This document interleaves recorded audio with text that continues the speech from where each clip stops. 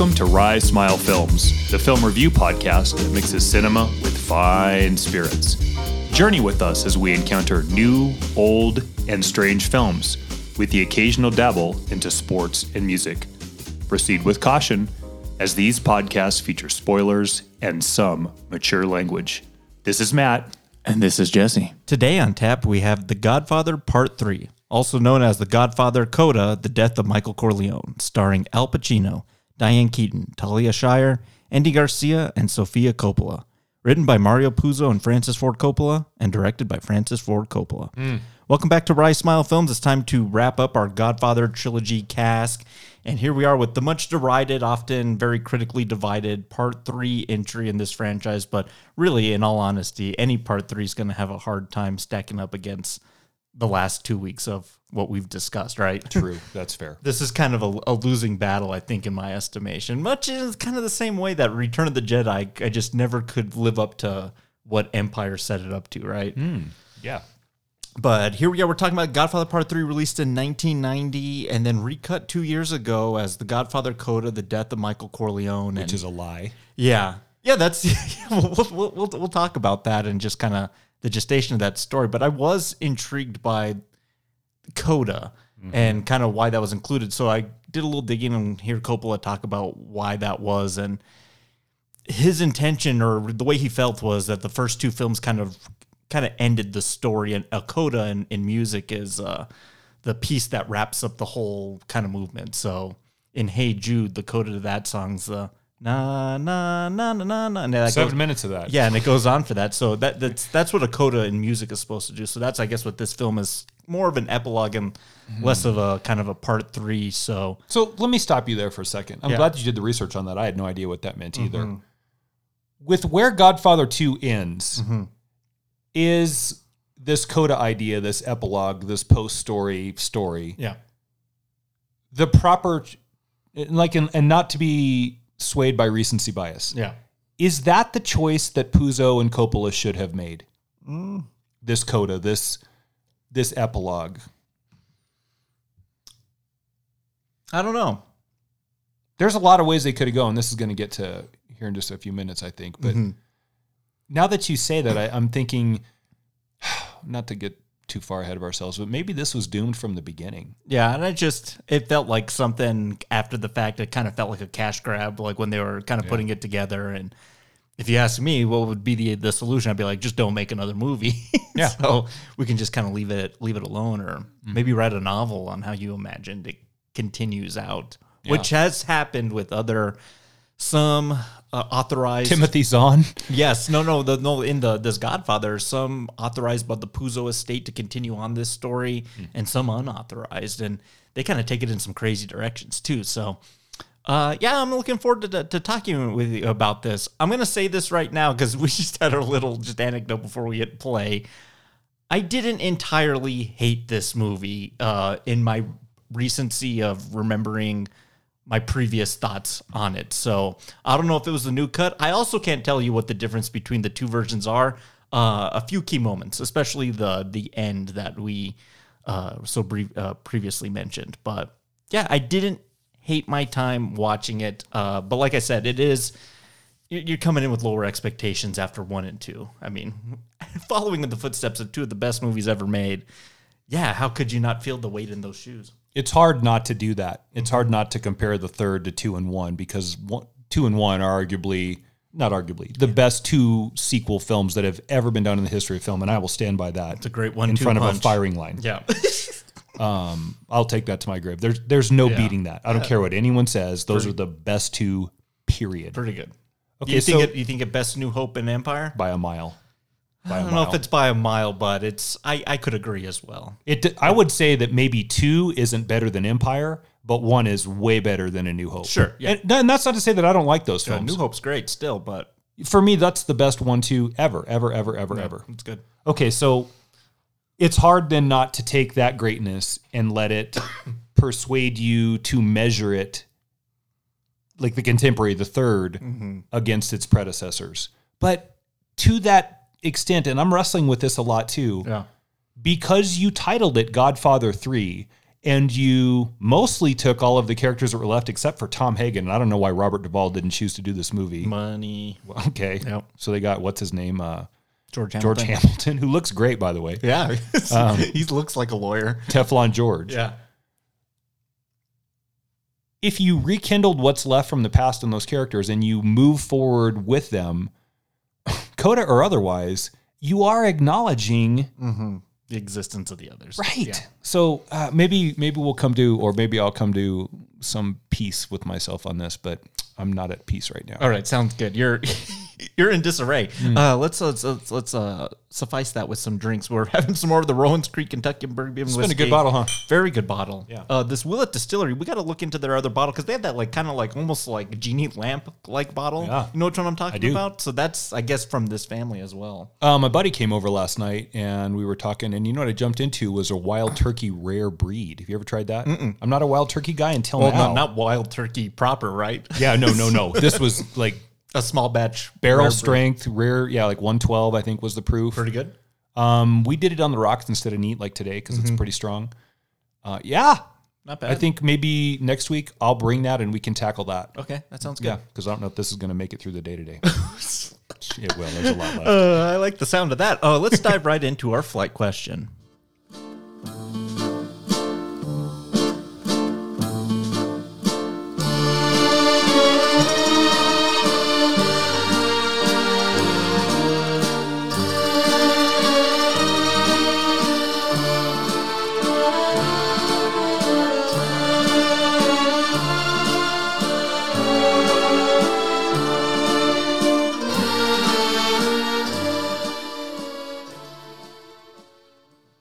Okay, so our flight question tonight takes what's already been established in the Godfather universe and allows you to choose any character to give their own vehicle to. This can be spinoff, this can be prequel, this can be post-coda, this can be in between some things that happened in 1 or 2. I don't care what time frame it is. I don't care who you choose. You can't make somebody up. It has to be established at least through some verbal acknowledgement. It doesn't have to be on screen. Has to be acknowledged through some verbal acknowledgement on screen. And then give me just kind of the scenario or the time setting and then why you chose that. Yep. Which kind of happens in this film with the Andy Garcia. A little bit. So I have two. One, I'm going to have to cheat like a lot, which means I'm changing how this movie ends. Okay, sure. To not let the cat out of the bag, how the film ends. It's Michael in his aged state and Wearing his father's exact same outfit? yeah. What? Okay, go. Yes. But I kind of feel like in this new version that I'm coming up with here, that Michael should die on the steps of this opera house. And my sequel, I want to follow Don Vincent Corleone in the 80s with his new empire. But I kind of want to see the reaction to the death of Michael being assassinated on these steps. How does the rest of the family fit into that? Because in this film, you have a son who's wants to be an opera singer and wants to carve his own life out. Does that event then propel him to get involved into the family business? So how does Mary and Anthony, and then wouldn't it be kind of cool to see kind of Kay, kind of see her dark side come in a bit, very traumatized by what happened there? I think you could have a really good dynamic, but with Vincent kind of leading the charge. I don't need to call it Godfather Part 4. We can call it something else, but I think there's some seedlings here that I am fairly interested in seeing how they continue. I like that. Just not the way this film gives it to us at the end. Be fun to watch Kay go the dark side, watching her daughter get gunned down. What she now has to do that she's vehemently denied and punished Michael for his entire marriage and then rebirth of their marriage, whatever. Yeah. I like that. Yeah. But if I'm not allowed to change the plot of a film, I would be interested in kind of a prequel of Don Ciccio's mafia reign in Corleone, Sicily. Yeah. To kind of see the lead up to where Part 2's prologue gets started. So one of those two. There's a lot of ways this could, dare I say, just strike me down with the power of the movie gods. A Godfather cinematic universe could kind of possibly work. Yeah, for sure. I don't need that though. Don't put that out in the ethers there, Paramount. Don't do it. If done properly, if executed properly. If done properly, sure, why not? But yeah, I like that. in today's landscape, it'll be all fucked up. Yeah, it would be. Yeah. As long as Kathleen Kennedy's nowhere involved, it's got a shot, but it's a minimal shot. Okay. Okay, I'm going to go with Fredo. Yeah. And I want to pick it up right when Fredo says, I'm going to Vegas to learn the casino business. That is where our story with him begins.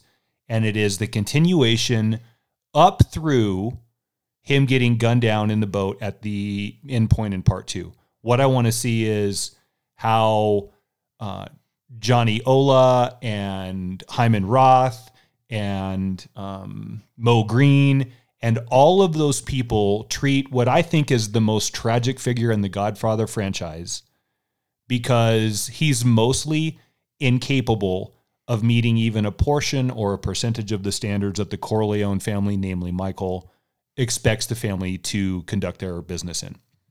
There is going to be so many twists, and I think what, if done properly, that story could do is create a wicked amount of frustration in the viewers, because you would watch this and say, oh my God, Fredo, can you please stop making these bad decisions? Mm-hmm.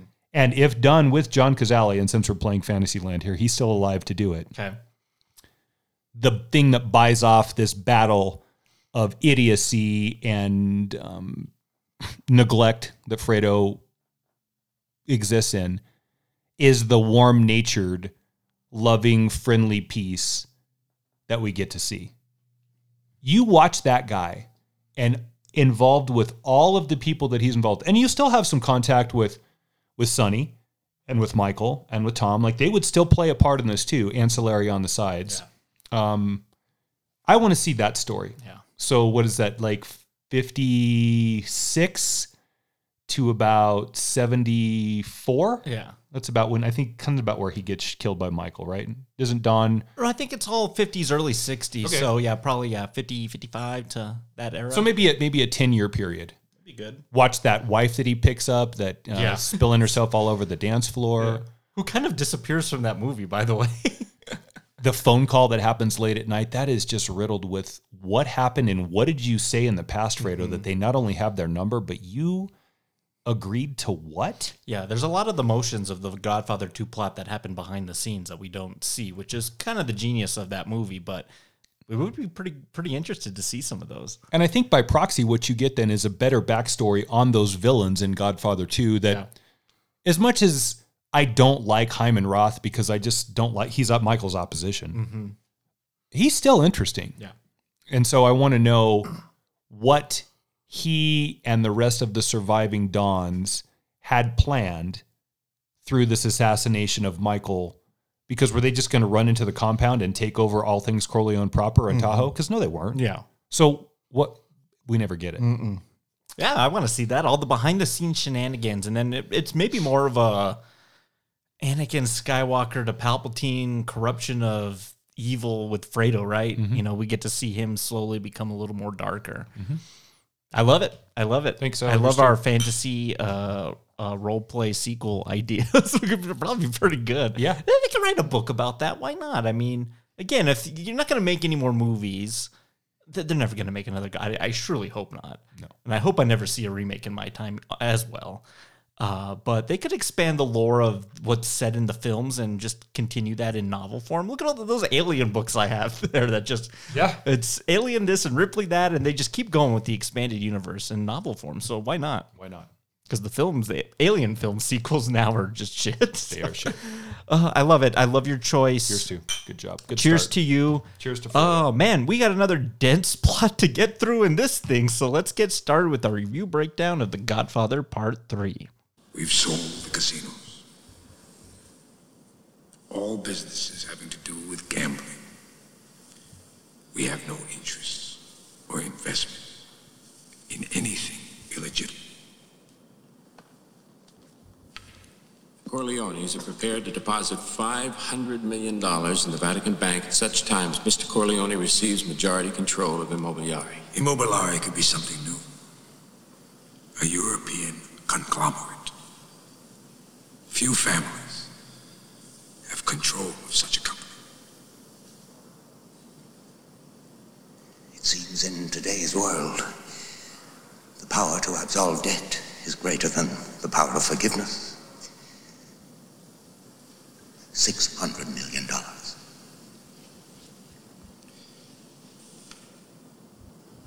Don't overestimate the power of forgiveness. So The Godfather, Coda, The Death of Michael Corleone, we start. Now, this is one difference I do remember. Godfather Part 3, I believe, starts with about 10 to 12 minutes of recap of the prior two films. Part 2, Part 1, leading up to this party that we're going to have in this meeting here. So they did get that out, which kind of okay with. I think we, especially now that you and I have watched Part 1 and 2, I think we're going in pretty fresh. But maybe for 1990, people needed a bit of a refresh since it had been, 74 to 90, 16 years since the last film. I kind of like how deliciously evil the Catholic Church is in this movie here. Very sinister business intentions, and a lot of things I don't even know what the heck they're doing. But what do you kind of think of this deal here? I mean, it's Michael trying to, I think, go legitimate, try to take the Corleone family name out of the crime world into the legitimate business empire. But he's kind of making this really shady deal with the Catholic Church, and it's like this donation and into this investment into Immobiliare, right? Which is, we kind of don't even know what they're going to end up doing, but kind of going in business with the church here. And that's, to have your name there with the church would definitely paint the family in better graces than it's been seen before. This is different than being tried on Congress, right? For the crimes against the mafia community and all that. But what do you think about that? What do you think about aged Michael here at the beginning of the film? Oh, that's so much. Okay. We'll start with aged Michael. Yeah, sure. Something happened around the time he did Frankie and Johnny with Michelle Pfeiffer. And something happened, to his vocal cords. I don't know if there was an injury, but it's akin to Stevie Nicks in about 1995 because she never learned to sing properly. Literally, Rhiannon shredded her vocal cords, and now she just sounds like a billy goat. Yeah. And God bless Stevie Nicks. I love her, but she can't sing anymore. Yeah. Now, this is not to say that Michael Corleone or Al Pacino sounds like a billy goat, but the soft, underspoken manner that Michael presented himself into with, I think, a healthier set of lungs in 1 and 2 is much more rugged and sandpaper-like here. And this is weird to me because as rugged and sandpaper as his voice sounds, his character has gone tits up, Jesse. Yeah. He's milquetoast pussy in this film. Yeah. Like, and if you doubt that, watch his interactions with Kay. When did Michael become apologetic? Forgive me, I miss you. Bullshit. I don't want any more violence, guys. Like, none of that's working for me off the top, just vocally. It's not anyone's fault. It's just whatever happened to him. I kind of felt like he was doing a voice because when he does Carlito's Way a couple years later, it's not as gravelly as this. It's not. I think he's putting it on a little bit, maybe to do something a little more akin to what Brando. Al Pacino's putting it on a little bit? Yeah. Huh. Yeah. We talked about that, didn't we? Understated Al Pacino was pretty refreshing to see. Yeah. And he has his outbursts in this film, but it's fairly downplayed. And I do got to say, if we're talking about the arc of Michael and we've seen him go to not wanting to be involved, to being consumed by power, to kind of losing it all at the end, I do have to say, I do kind of like, I know he is very milquetoast and he's very, everyone take the orders, don't give the orders, we're not killing, I want to be legit. I kind of like that. I think it's a little refreshing for me for his character. And I almost kind of akin it to him being almost like Alcoholics Anonymous. And Michael kind of goes through like the steps of like forgiveness throughout this movie to atone for his sins, whether through the priest or trying to make up with Kay. I do like that we don't just see the same Michael that we've seen in the last two films and someone who's really trying to make amends for all the bad things that he's done. That was refreshing to me. I like where you're at. Yeah. A character progression that shows from evil to good makes sense to me through 3 films, especially with as much violence and death. And as much as they have him lamenting what he did to Fredo and also Apollonia, I get remorseful. I buy that. Yeah.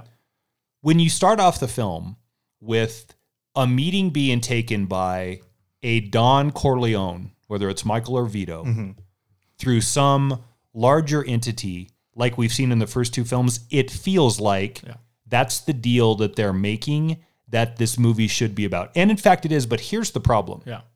In the first film, it's like, these guys beat up my daughter, and we're going to get the idea of this favor system.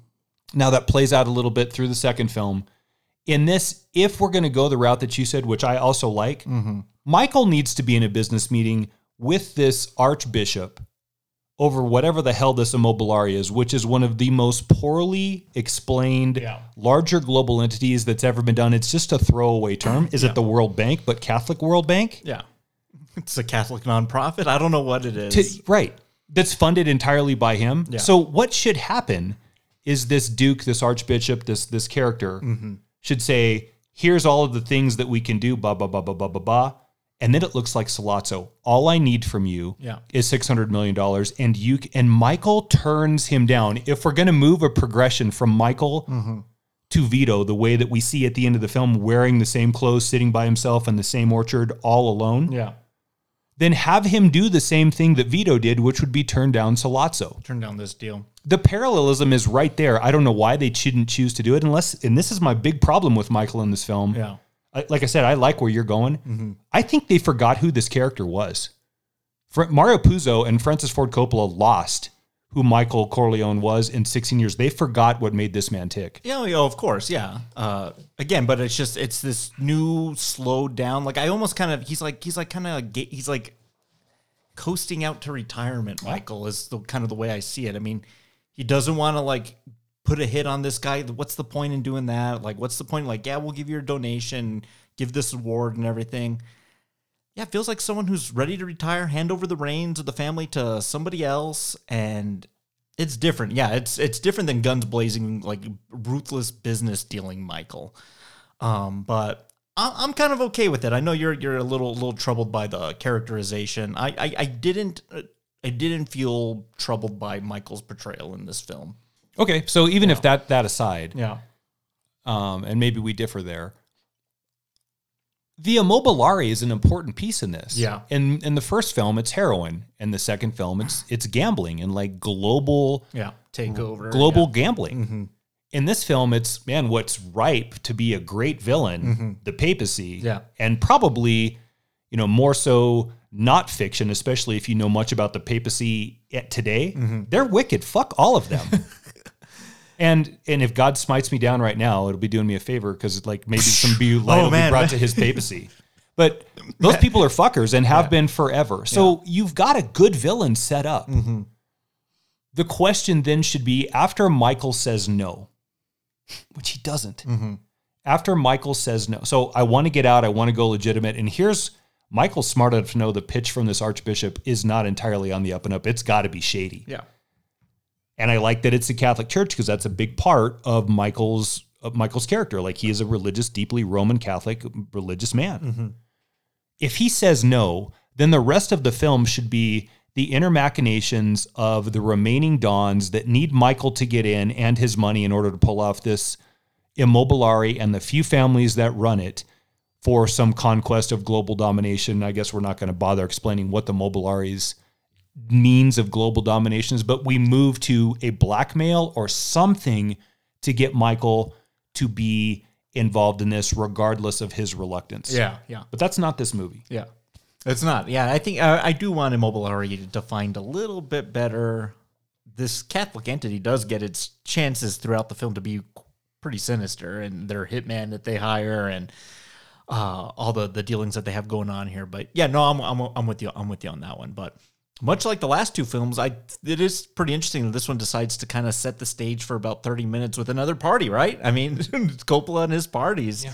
And I think it's another just good moniker to introduce the characters, how they've grown up, where we're at now, this and that. Godfather Corleone is still willing to take meetings with some people in kind of a limited capacity. Well, what do you think of when we catch up here? There's a few surprises to me. I forgot how kind of deliciously evil Connie gets in this movie. Yeah. I kind of like that. Because she's kind of been backseat sibling the last two films. She's either being beaten by her husband or like trying to get money for this horrible marriage that she's in. Here we get to kind of see her break bad a little bit, and it's kind of fun. I'm with you. Yes, I agree. In the scene later, the very disgusting cannoli scene is kind of, that's the peak of it, right? Is this plan that she has kind of behind Michael's back, right? The kill her own godfather, Mr. Eli Wallach. Yeah. I kind of like that. It's a nice kind of transition from the last two films. Yeah, agreed. So then we have the two kids. We have Anthony and Mary. This is, I don't know, the guy that plays Anthony because everything's dominated by Sofia Coppola in this movie. And we kind of see where they're at here. Anthony doesn't really want a lot to do with his father because he kind of knows the real truth about his father. He killed off Fredo and his business dealings. But he seems a little closer with the daughter, Mary, and he's willing to kind of pass on this foundation, this thing that we can't figure out to her, right? Something that you can run. I wanted you to be able to run this, a legitimate business empire. As they get older, it makes sense to pass the torch to the young ones. And as much as you like those, and I agree, I love the bastard prince of Sonny Corleone, which is the child that he sired It's my favorite, with the bridesmaid. My favorite part of the movie. That's fantastic. When she comes back just for one scene and remember like, oh my gosh, that's the bridesmaid that he was carrying on with. And look what happened. Yep. Now, what's crazy is, and I think this is absurd, Andy Garcia was nominated for this performance for Best Supporting Actor. Yeah. Whatever. Yeah. Give me a break.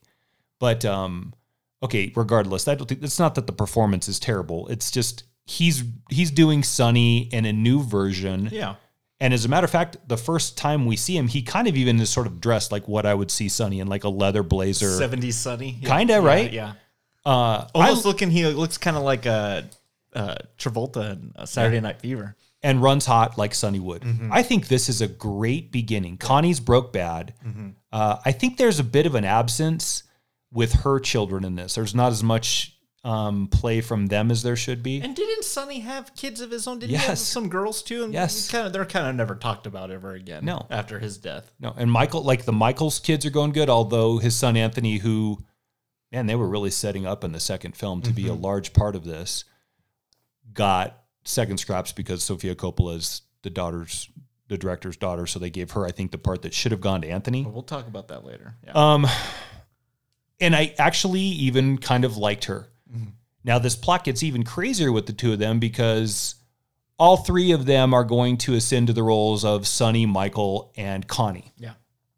But what happens when Connie falls in love with Sonny? Yeah, exactly. So let's talk about this for a minute. Okay. The incestuous piece from First Cousin, and this thing is running red hot between the two of them. Yeah, And, this is weird, right? Vincent and Mary. Jesse, every time that happened, Yeah. did you find yourself sort of shirking back and being as off-put and Well, the film with it as I was? Yeah, no, of course I was. It's still a first cousin, right? Yes. If illegitimate bastard beside itself, it's still a first cousin. So yeah, of course it's weird, but the film paints it in a way that's this is totally normal. It's not that Michael ever says you guys can't see each other because you're going to produce mongoloid children. Yeah. It's because it's bad for the family business. Yeah. What? Yeah, it's maybe my least favorite part of the whole film is this very awkward and uncomfortable love relationship between cousins. And if Kay's the voice of moderation, If they were second cousins, maybe I could let it slide. yeah, exactly. Yeah. If Kay's the voice of moderation in the Corleone family, she doesn't seem to be bothered by it either. I know, yeah. What in the... As much as you and I said we wanted to be part of the family, Yeah. and I think I'm starting to look for the exit. Yeah. It's a little bit too much for me. No, I'm with you. I think it's just the film sells it so well that it's just like, yeah, this is totally a natural thing that we're just gonna do in this movie. And on the outside, we're just like, yeah, this is very icky when they're making gnocchi together. Oh, God. Not nookie, gnocchi. Gnocchi. Especially when they had something else that I thought could have played. Bridget Fonda is introduced in this film, and this is a time when Bridget Fonda is kind of moving and shaking in Hollywood. She is clearly an ambitious photographer, reporter type, and her getting her hooks into Vincent for the story that she wants to break on the Corleone family to ascend her stardom to New York Post levels of Pulitzer Prize winning material, dies no sooner than after she finishes with another really off-putting piece in this She film. dies? No, it dies. Her story dies. No sooner than we get the grossing where she's feathering her fingers through his Wolverine werewolf-like hair chest sweater. Andy Garcia is the hairiest man on the planet. I guess he should be Sonny's son because Sonny was super hairy too. He was. They got that part right. But what was weird, dude, is they get that. There's the scene where they're post-coital. Yeah. she's laying on his chest. Yeah. And to Bridget Fonda's credit, I guess, she is stroking and petting his chest fur like it's a small cat. Yeah, some people like that, I guess. Are you sure? Yeah, maybe. If you're one of those that's out there that likes it, please let the show know, because I just Let the show know if you're a chest hair I fetish. just was thinking, okay, I am so distracted from the story now by two things that really play to no significance. It's Andy Garcia's relationship with Bridget Fonda and the disgusting post-coital hair petting, and incest. Yeah. I do got to say, though, those things don't dominate the whole movie, though. Like, I was actually, maybe in this new edit, Sophia, she's not in the movie a ton. It's still very much a Michael Al Pacino vehicle. Sure. And Andy Garcia for that part. But no, I'm with you. Those things definitely stuck out to me. I'll play this clip here. We'll talk about it and get through the story here a little bit more. Vinny, for Christ's sake! What the hell's the matter with you? Get him out of here.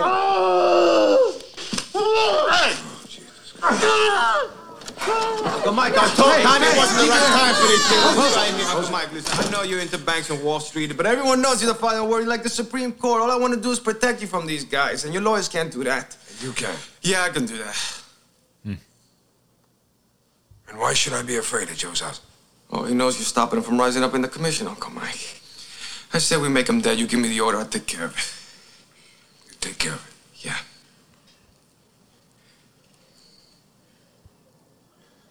Maybe you should come with me for a few weeks. See what happens. Okay. See if you learn. And we'll talk about your future. I kind of like that. I kind of like Michael taking this outlier of the family, still blood, but not legitimate blood, right? Taking him under his wing to see if you can show him some things and teach him a little bit about less of what you just did. You just Mike Tyson this guy. That's what I was going to say. Mike Tyson must have been a Godfather fan. Oh my gosh, yeah, he saw this movie. He was like, I'm going to do that next time in the fight. Guess Evander's Holyfield is Joe Zaza, huh? Yeah, exactly. So let's tone that down a little bit. Let me see if I can refine your skills a little bit more.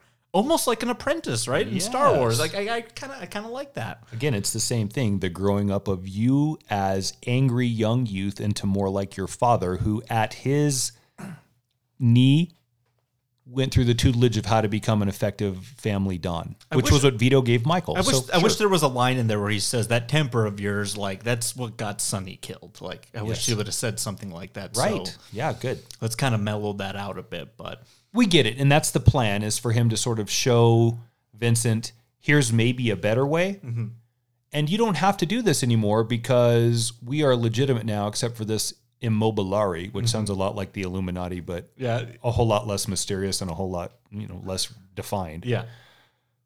It's less defined than the actual Illuminati. We don't even, the Illuminati, is into fiction and nonfiction and rewriting the history of mankind. What the fuck's the Immobiliari going to do? Yeah.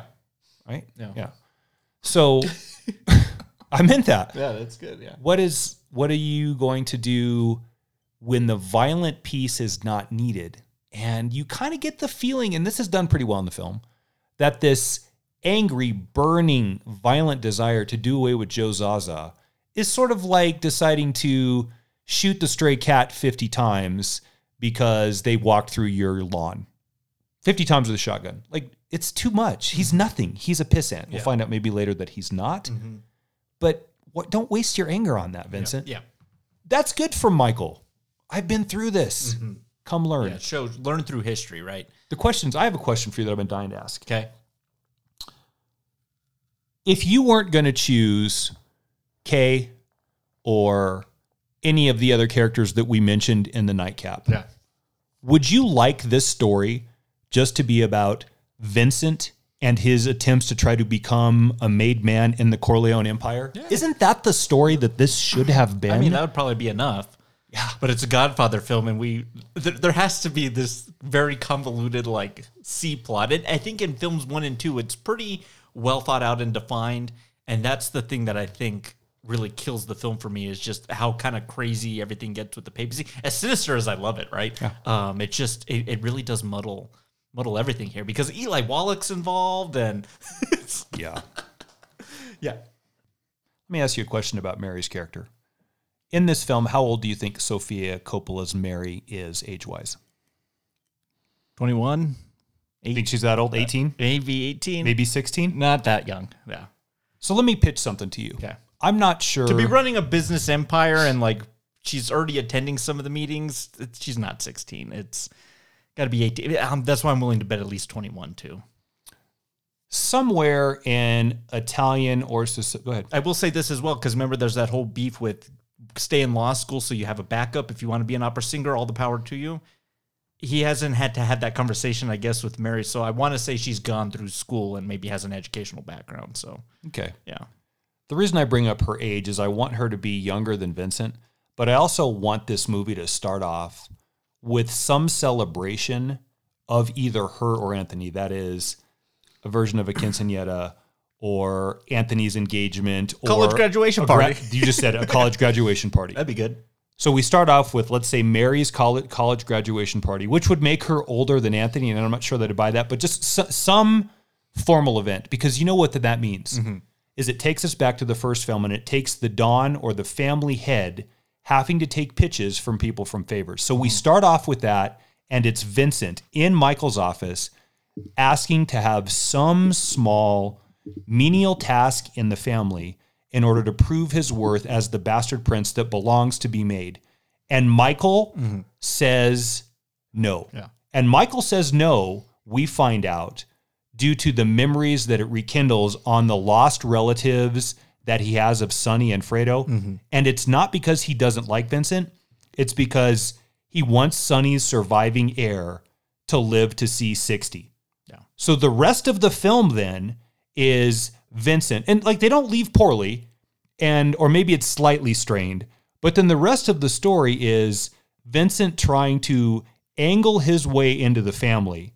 He meets Mary, they begin dating. It's weird because it's incestuous. Is it legitimate? Is he using her?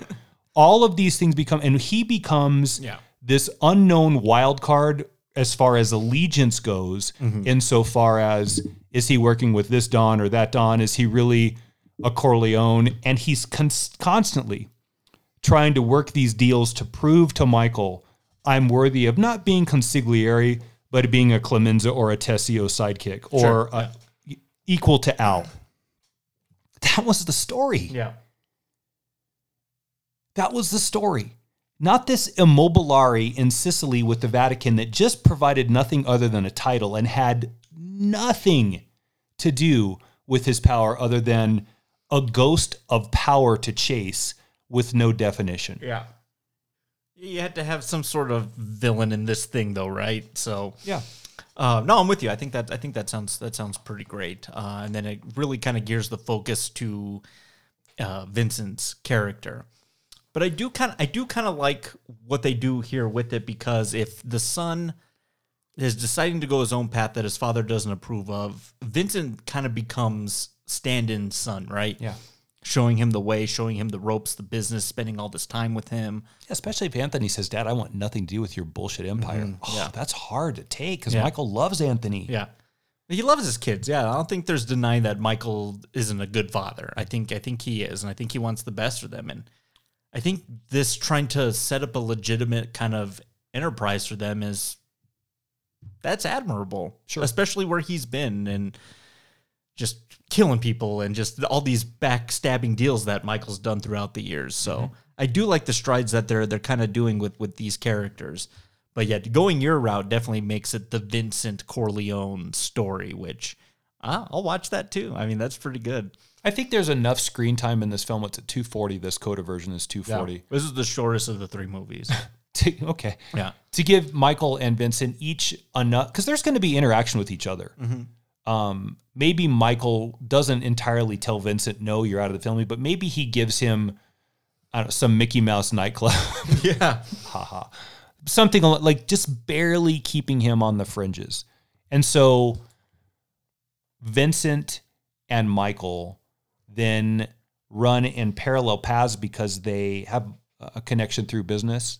And there's so many different ways that in their just dealing with each other on the periphery of Corleone proper, but Corleone extended, then they still have to communicate.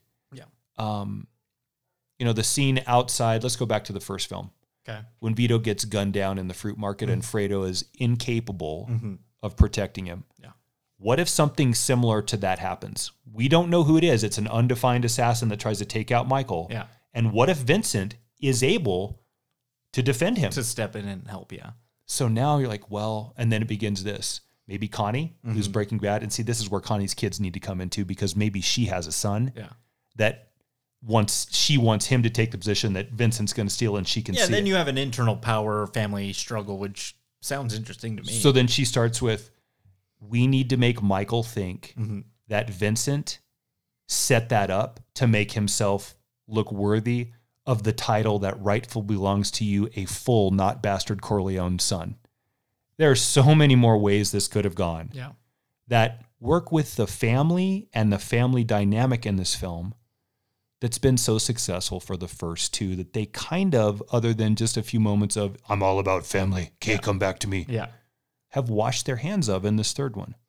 Now, I'm sour mashing the entire thing, and we could sour mash this for 2 hours, so I don't want to do that too much. But no, I think there is some meat on this bone that they just chose not to cook or eat. Yeah, and I wonder if it's just exhaust at this point, and I wonder if Coppola and Puzo had a hard time coming up with, what do we do next, right? Yes. How do we continue on this thing?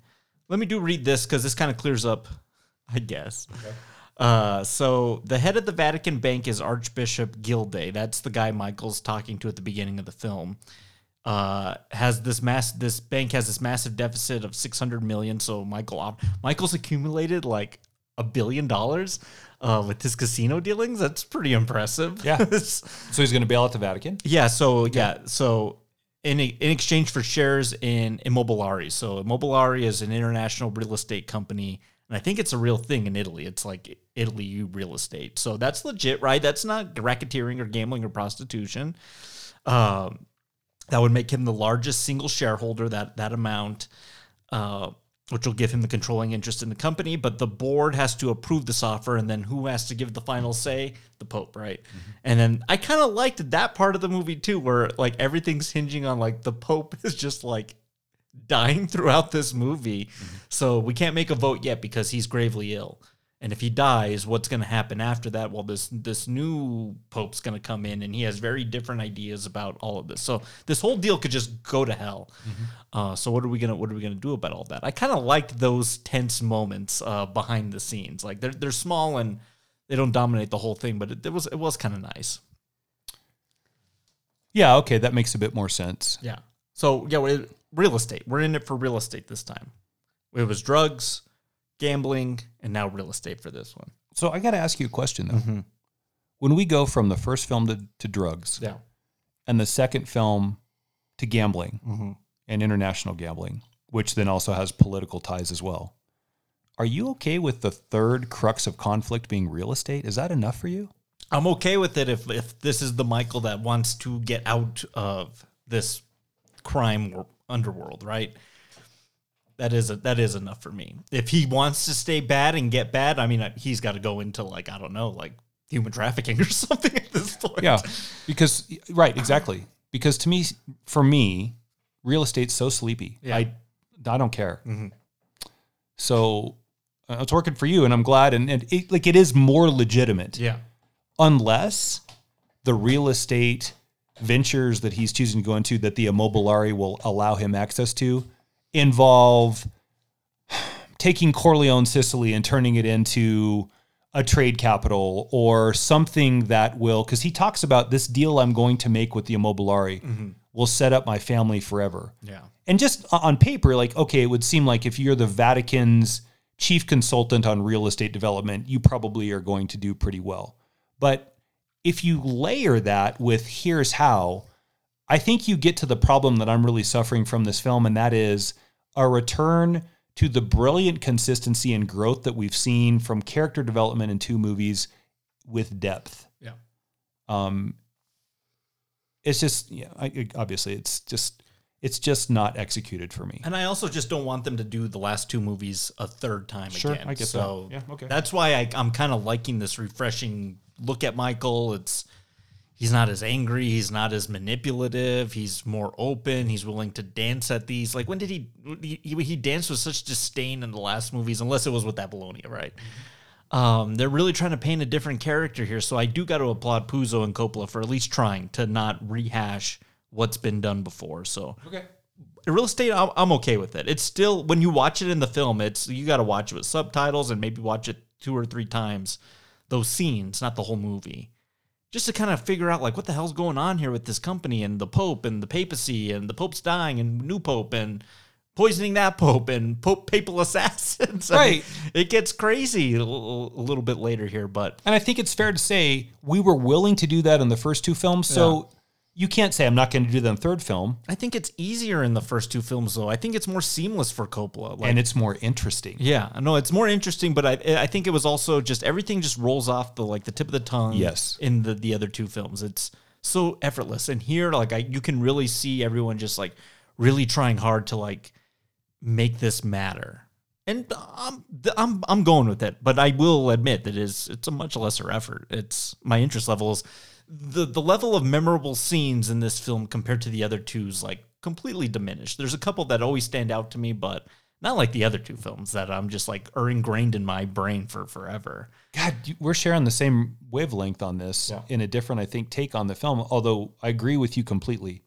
I was watching the conversations he was having with that Archbishop or Archduke or whatever title he was, Cardinal. Yeah. And I was thinking to myself, Matt, you need to rewind this and watch it again because I'm not entirely sure you got what the pitch on that was. Yeah. And I don't know if in the movie the Immobiliare is ever explained as the real estate conglomerate that you're talking about. If it was, they might. I mean, it's just like you'll lose something in a 2.5 hour movie. I mean, it's dense shit. I just didn't want to put the work in. Yeah. And maybe that has to do with just the preconceived notion and bias that I went into this viewing with. Yeah. And so it just turned out to be like self-fulfilling prophecy. I want to make sure that I'm right in my critique on this. Mm-hmm. But at the end of the day, I will do the work in film. Clearly, you are listening to what the endeavors of the work we put in each week are. So I'm not afraid to do it. Yeah. I didn't give 2 tears in a bucket about the Immobiliare because I wanted what you just said. Yeah. When are you going to give me the horse head? When are you going to give me Sunny on the Causeway? Yeah. When are you going to give me falling over in the Orange Archer? Like when are you going those to iconic moments? And maybe they're just few of those because this film is just has a reputation, right? Are there any that don't stick out in your mind as, oh my God, because the one you put on Instagram this week stuck out to me as absurd. Yeah. You know what sticks out to me in this is his diabetic breakdowns that he looks like it's terrible. Well, there's the one coming up, and so I'm going to play the clip, and we'll talk about the scene itself. We trusted you to manage our money in the casinos. It's not even 20 years. You sold the casinos, and you made fortunes for all of us. Bravo! Thank you. Friends, I have come here because our business together is done. We have prospered, and now it is time for us to dissolve the business relationship between us. That's it. But I do have a little surprise, Al. Your shares in the casino. I thought I'd cut through all the red tape so you could get your money right away. Don Altobello. Grazie. Tony Pio. $50 million. Not everybody gets the same. It depends on how much Nothing for you. you invested, how long for. Nothing for Mike, you. this is really generous. So this is kind of cool. I mean, this is for what would probably make any mob don super nervous to go into your commission of mob people and saying, as of today, we're ending business ties together. Because I'm going like, oh my gosh, you'd probably be terrified on the retaliation, right? Sure. But this version of Corleone is like, now you might be upset about that, but we've made a lot of money throughout the years, and I've already gone through all the trouble and all the taxes and red tape, and I'm literally cutting you checks for millions of dollars, and I bid you adieu, right? it's kind of a cool thing. I kind of like Michael just being upfront with his intentions and like, I am laying it all out on the table. It's been fun, but I'm done with it. And this is the one scene I do remember. So Joey Zaza has really put out that he's not getting cut. He wants more, and he does more work than anybody, and he's very popular in the city. So screw you guys, right, for not including me. And then this helicopter attack that comes in and just wastes the whole commission. I think it's pretty cool. It's not Horsehead iconic.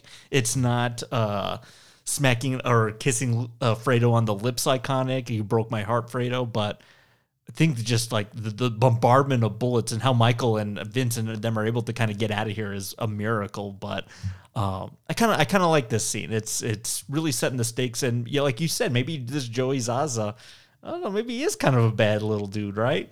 Joe Mantegna. Why is he there? Who? Michael? No. Well, I know why Joey Zaza is there for story purposes, but if he's such a non-player, why is he included in this meeting? Well, because isn't he's kind of taken over the Corleone New York street roots in New York City. So what the Corleone family was doing in New York is what Zaza's doing now. Okay, I never got that. Yeah. Like I said, I didn't go back and I didn't care to watch it. If he's this little pissant, then...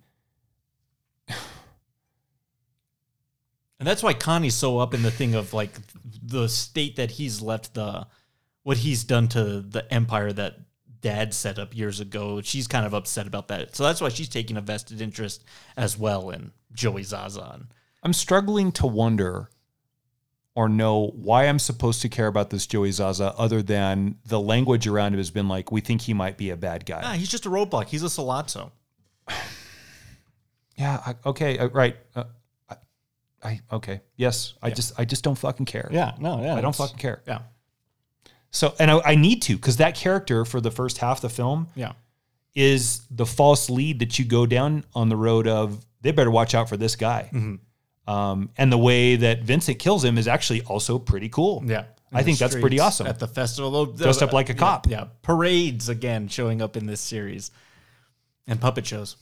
I wonder if also part of it for me is I see Joe Mantegna and I immediately go like, give me a break. Like I roll.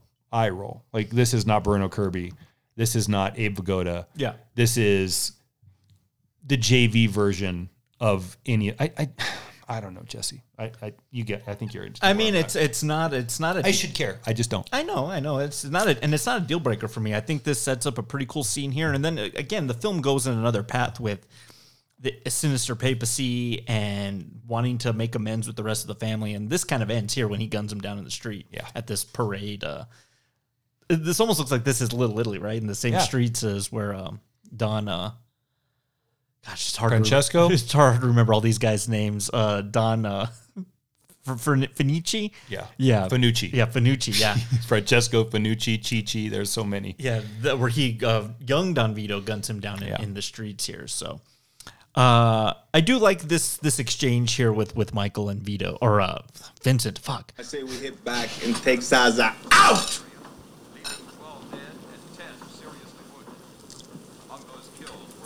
Never let anyone know what you're thinking.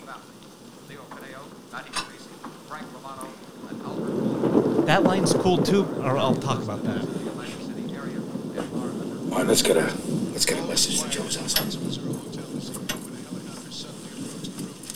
I respect what he's done. The new overthrows the old. It's natural.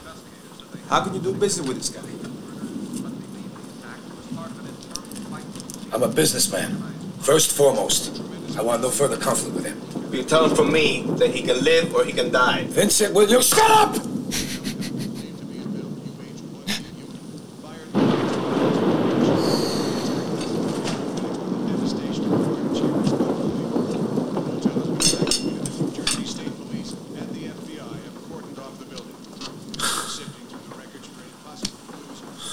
That's it.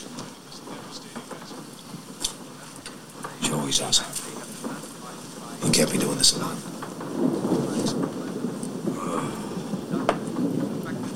Just when I thought I was out, they pulled me back in. That's the line, though, right? That's the line everyone remembers from this movie. But I do like what he tells Vincent there is don't ever show people your hand, right? Because that's what Don Vito told Fredo in the meeting with Sollozzo, right? So Sonny, yeah. Yeah, he's like, Santino, what are you doing? What are He's you like, doing? Yeah. Never tell family business. Yeah, right. So it's kind of cool that, you know, Michael is still like in sync with Vito's philosophy. They're just two totally different people. I like that you picked up on that. That's a good callback to Don Vito and Michael trying to be Don Vito. Mm-hmm. The problem is the word shut up. Mm-hmm. Well, Look, I mean, Sonny needed to be told shut up a lot. Yeah. There's no way. Okay, go back to the hottest we've ever seen Michael run in any of these. It's with Kay in the second film. Yeah.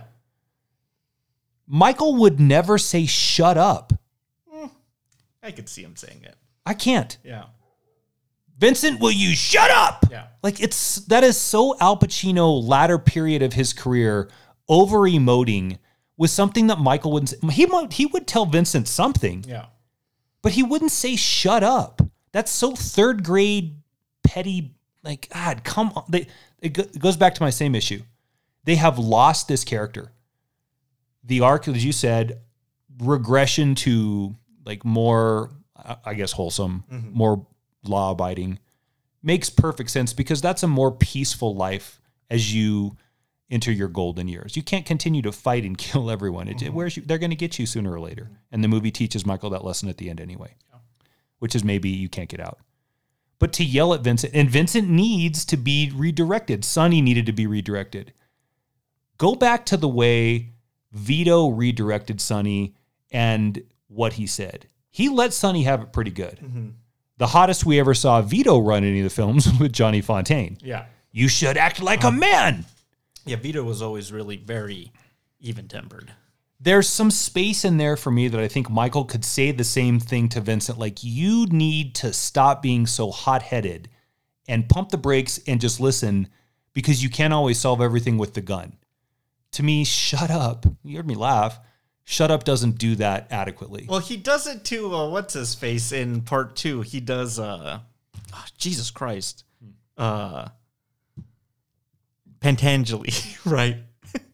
He tells him, in my home, where my children play with their toys. Like, so he does have his outbursts. Like, if he was doing that the whole movie, oh, absolutely, this character is, like, absurd. Okay, I love that. You're right. I forgot about that. But you know what he's talking about with Pentangeli there is you're endangering families. Yeah, well, I think he's just trying. It's to the point trying to set him on the right track. You're right. It's a readjustment for Vince. It's not bothering me as much as it's obviously bothering you. No, it's not, and it's fine.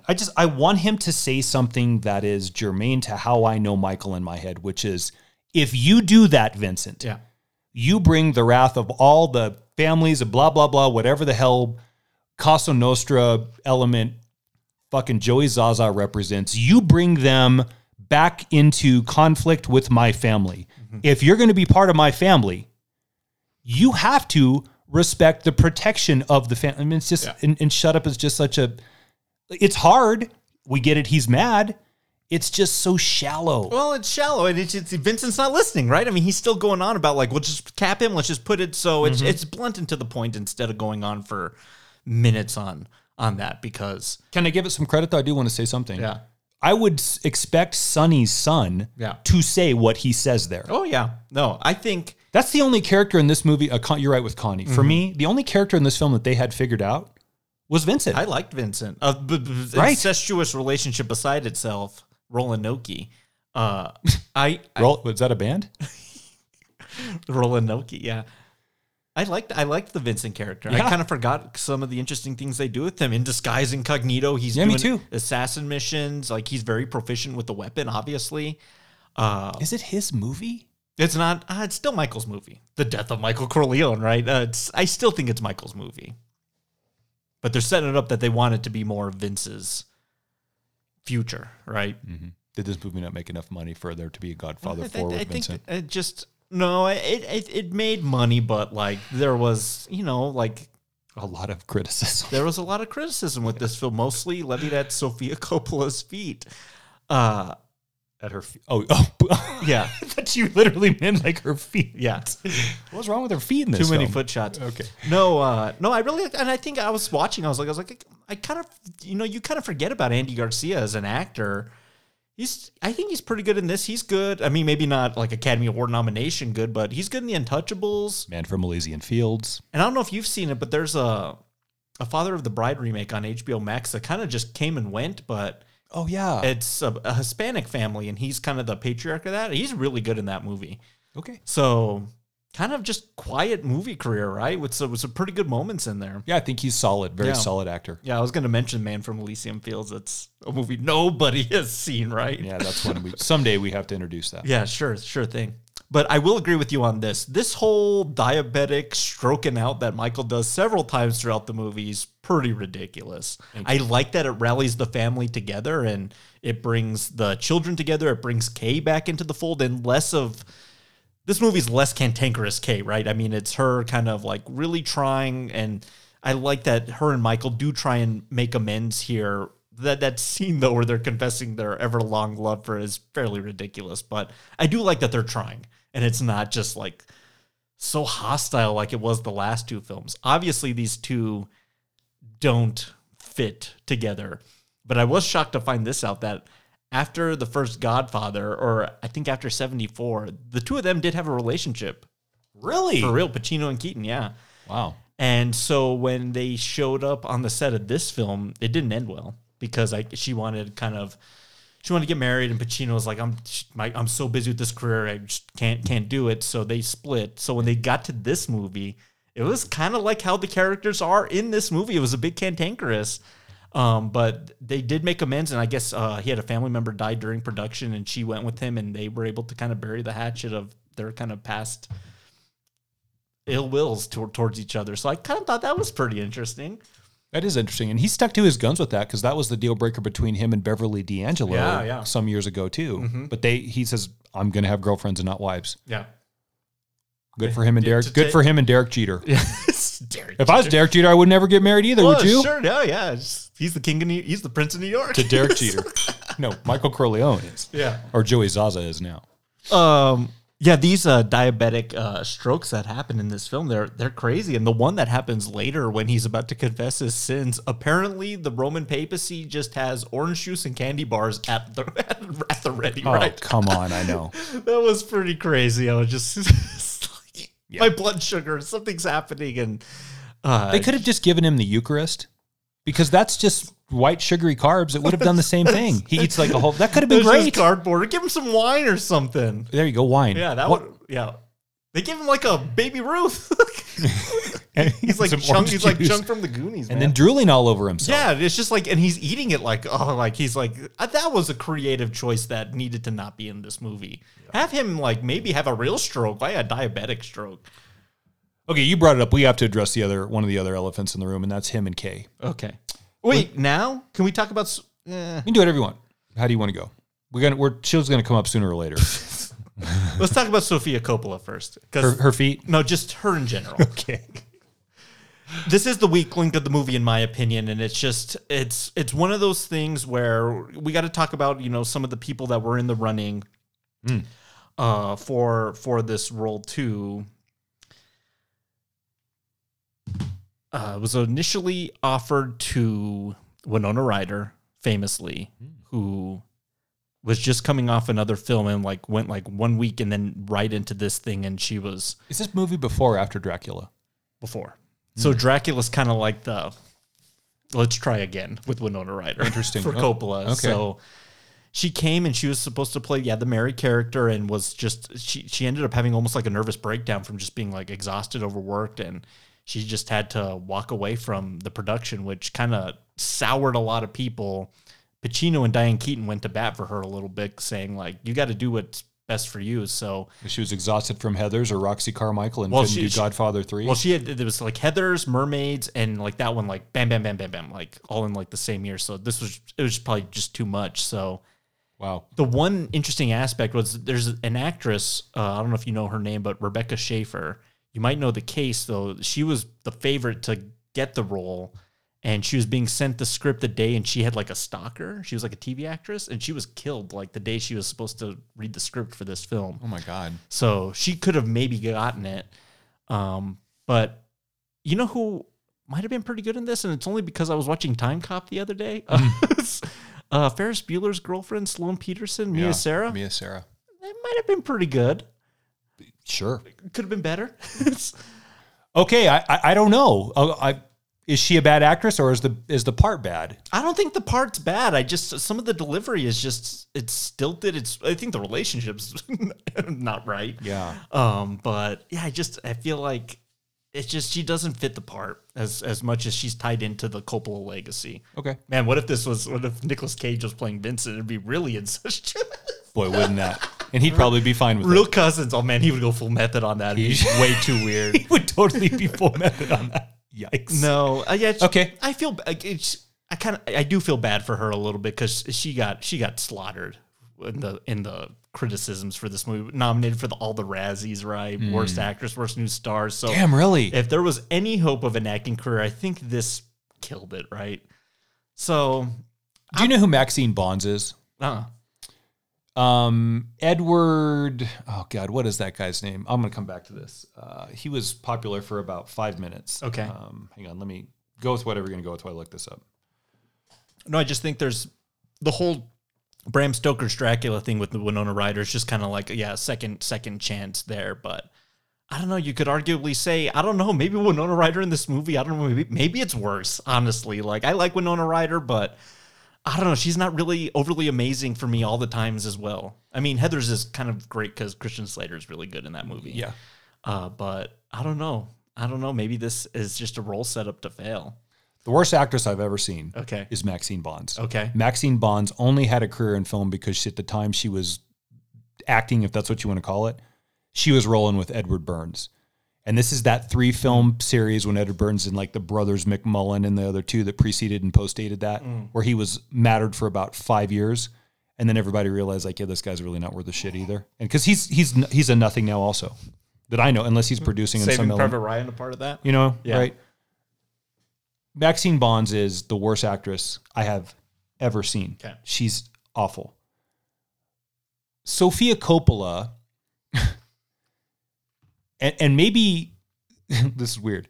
It's not as off-putting to me, her acting ability, as it is you. I don't think she's great. Yeah. But I think it kind of works because she's so awkward in the role. The relationship with Vincent takes on an awkwardness because it is. Yeah. And it kind of fits in a way. I only see, I'm not defending Sofia Coppola in this, so please don't anybody like, give me a break, Matt. Yeah.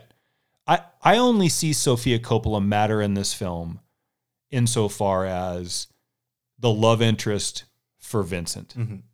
And it speaks to one of the issues that I have at the end of the film too, is I just don't care when she dies. I'm like, okay, that's the great loss. I guess it sort of sucks. Yeah. Poor Vincent. He's lost his wife or his girlfriend. Jeez, his cousin. Oh, is that too? Yeah.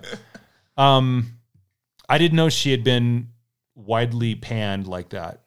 Is she better for you in Virgin Suicides? Does she ever get it better? I don't know. I don't know because I think she's really terrible in that movie. Yeah. And that movie's really terrible. And then as a filmmaker, I don't love a lot of it either. No, Lost in Translation is one of the 10 most overrated films I've ever seen. I actually like Lost in Translation, but like I don't like Virgin Suicides and I don't like Marie Antoinette. Marie Antoinette made me vomit. Kirsten Dunst. Oof. Talk about another bad actress. Yeah. And then she did was the other one, The Bling Ring. That didn't do it for me either. I don't know. It's just I want more out of this character because I know it's supposed to be really important. But like at the end, like when she's just like, "Dad, why are you doing this to me? Why you mean I want you to kiss your cousin?" It's just like, yeah, he's got a good point, right? It's kind of a miss, and she's the emotional crux at the end of this thing, which is whatever. But I think it's just more. I think it was a last minute replacement, right? It's just like. That's too bad, Jesse, because there couldn't have been a shortage of people that would have wanted to play this part and work in this franchise with these directors and this talent. Jennifer Connelly, like there you go. We could have gotten a lot of interesting people at that time that looked that part, that brunette Italian look, and played this pretty well. It was just probably Annabella Shiroa. I think they were already in production. It was just like, we're either going to shut this down or we get a replacement. It's just like, my daughter's like on set already. Let's just do it. Wow. I don't know. So then Coppola, of course, gets accused of nepotism and whatever. But, which would be accurate. Yeah, and it's just, I think he feels bad about it too, right? I mean, I think the way she got kind of crucified in the press for her performance and stuff. I think he feels kind of bad about putting her in that position. So I don't know. This is a Coppola that's just not as refined. Again, that man died in Apocalypse Now. So this is a very different filmmaker than the filmmaker we had with parts 1 and 2. Okay. It's all interesting to me. I love reading about this stuff and Sure. the what ifs and the who's he what's it's, and it's all this behind the scenes drama. Oh, and yeah, Robert Duvall. They wanted him. Yeah, Tom, you need to be the lawyer in this thing because you're the piece that connects all the other pieces together from the last films. And he was like, "Well, I want as much money as Pacino's making." And I was like, "Yeah, but you have like a very small part in the movie." And he's like, "Well, I'm out." So come on. So they had to create this whole new character for him. So that really kind of upset Coppola as well. There seems to be some signals. Yeah. Prior to even principal photography, because casting has to happen before that occurs. Mm-hmm. So maybe they're into the cost of the script. So about $1 million, $2 million, maybe. Mm-hmm. Yeah. Duvall's out. You can't find what is an adequate emotional crux of the film. That's the Mary character. Yeah. It's 16 years too late, which is probably a decade too late. 6 years, I buy in 1980, people probably still cared. And honestly, and there's a lot of reasons why this should have never made it to the And in 1990, it's just all going to be overshadowed by a much better mob movie, Goodfellas. Yeah. It's coming out the same year, and everyone's just like, that movie is way better. Way better. So, yeah, I think they're really grasping at straws here in this production. I do got to say, I mean, it's still not as bad as, like, I think people give it credit for. Like, I don't think this is Matrix Revolutions level of bad. Like, that's a bad movie. Like, I don't think this is Hangover 3 level of bad. Like, there's some misses in this film, but like, it's still like, I'm still watching it. I'm still want to know what's going to happen to these characters at the end of this thing. Okay, you're right. I'll give you that. Yeah, so we spend a lot of time in Sicily here. I think he's made amends and he's willing to come see the performance of his son, who's got this great gig here at the Sicilian Opera. I did like this moment. I thought this was interesting, and getting to watch Michael's emotions kind of play. So his son wrote a song for him, right? And he's going to sing it for him. But the song is the melody of the Godfather theme, but with lyrics. Mm-hmm. And I was really trying to pay attention to the lyrics, and it's really about someone who's like really like wasted away their life with kind of deception and crime. And it's he tells him, he's like, "I wrote it for you, Dad." And I think it really hits Michael kind of hard. And I first of all, the diegetic sound of he's singing a song that's the theme song to the movie is kind of crazy to me. Mm-hmm. But I think it's a pretty good moment and a chance for him to open up to his kids, because the next scene, he's telling them about Apollonia. Okay, so here's probably another road that we are divergent upon. Mm-hmm. It's clearly whatever he's singing is causing Michael some remorse. Yeah. Of all the mistakes that he's made as he looks back at this crime and syndicate that he's built, why is the flashback? And I love Apollonia, but that's what he feels the most remorse about. It's not Fredo, because we don't get Fredo, we don't get Sonny, we don't get his dad, we don't get the breakup with Kay, we get Apollonia. We get the Fredo moment when he confesses here in a bit, but yeah, this is the one part that makes him, I guess, because he's never told his kids about it before. And I think the Apollonia character is a lot about Michael, because she offered an opportunity for him to, I think, truly show a loving side. He truly loved that woman. Mm-hmm. He does not, and I don't care what anyone says. I don't care what the actors say. I don't care what it says on paper. He does not love Kay. Yeah. It's not possible. He tells her, "Would you like me more if I was Ingrid Bergman?" Kay, shut up. He's never loved her. And that goes back to all of the kind of just argumentative, naggy, I realize what I'm in, and as I wear these really expensive clothes that this lifestyle has provided me, I'm going to sit here on high and complain about this life that you've led and punish you for it, but please don't get the crucifixion blood on these fine, fine shoes that you've purchased for me. I hate her. If you're going to lament over the loss of Apollonia, I get it.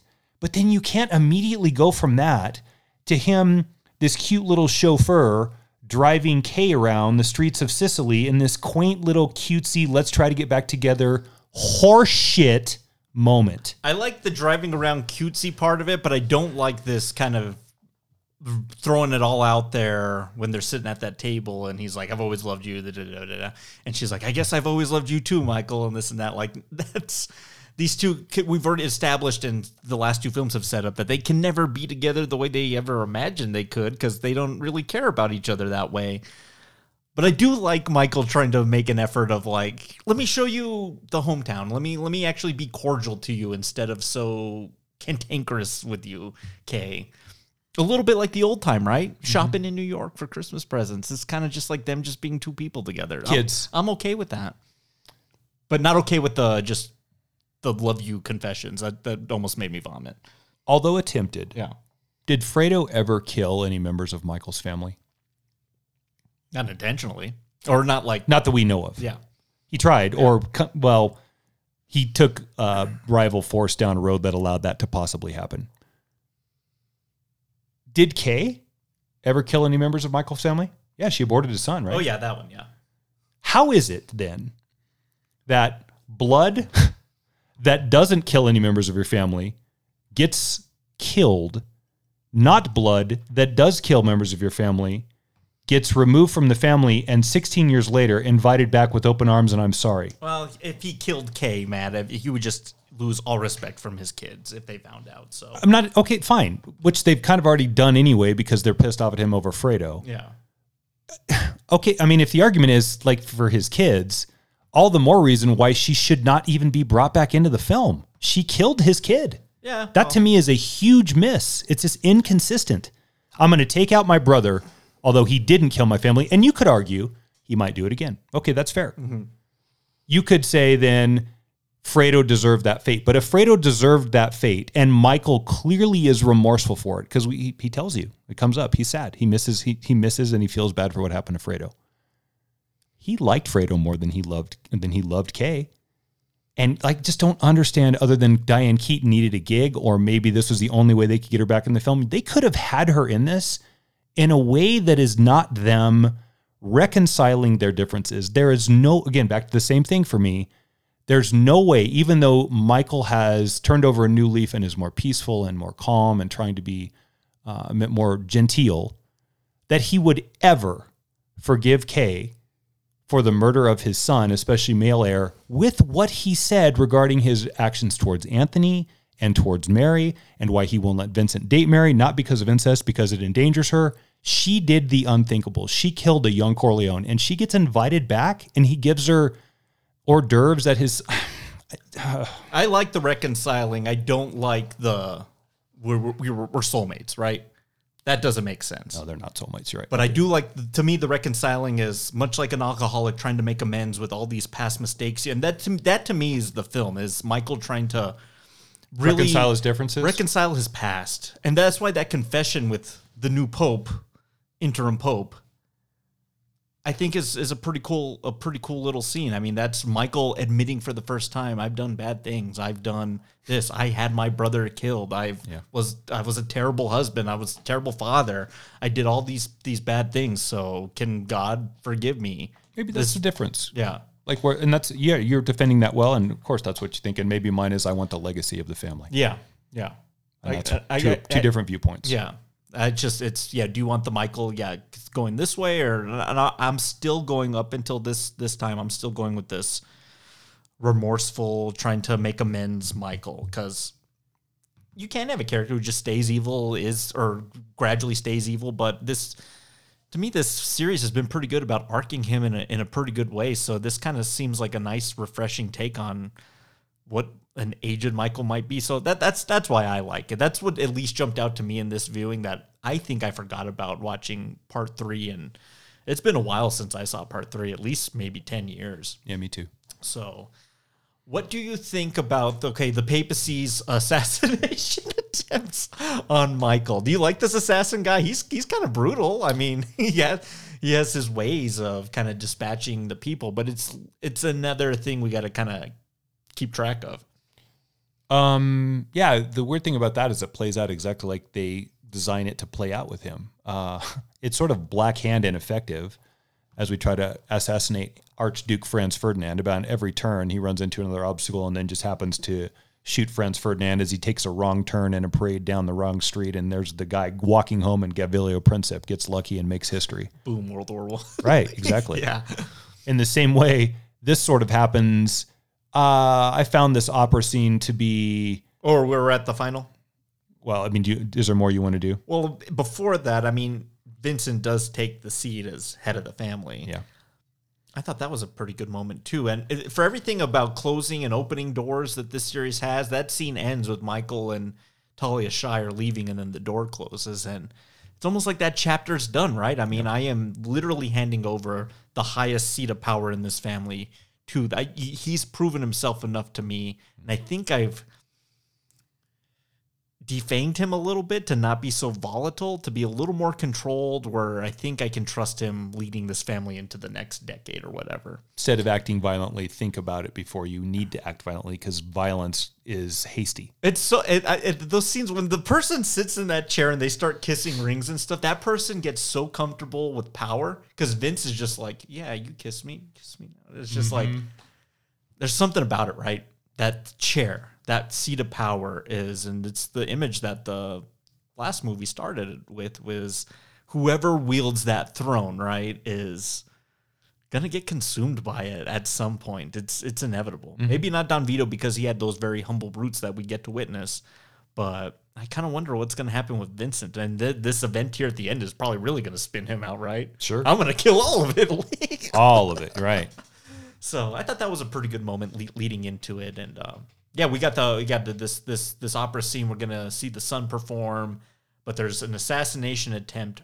But much like the other Godfather films, on top of that, we're planning hits while this is happening, right? So this is Vince's turn to eliminate the players, the Immobiliari, all the other Dons, Eli Wallach, and let's get all these people we suspect. It's kind of a Godfather trope, right?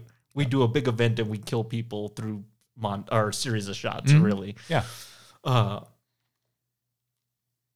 Yeah, what do you think of the finale? I mean, we joked offhandedly about Eli Wallach's cannoli eating, but oh my God, he's going to town on this cannoli.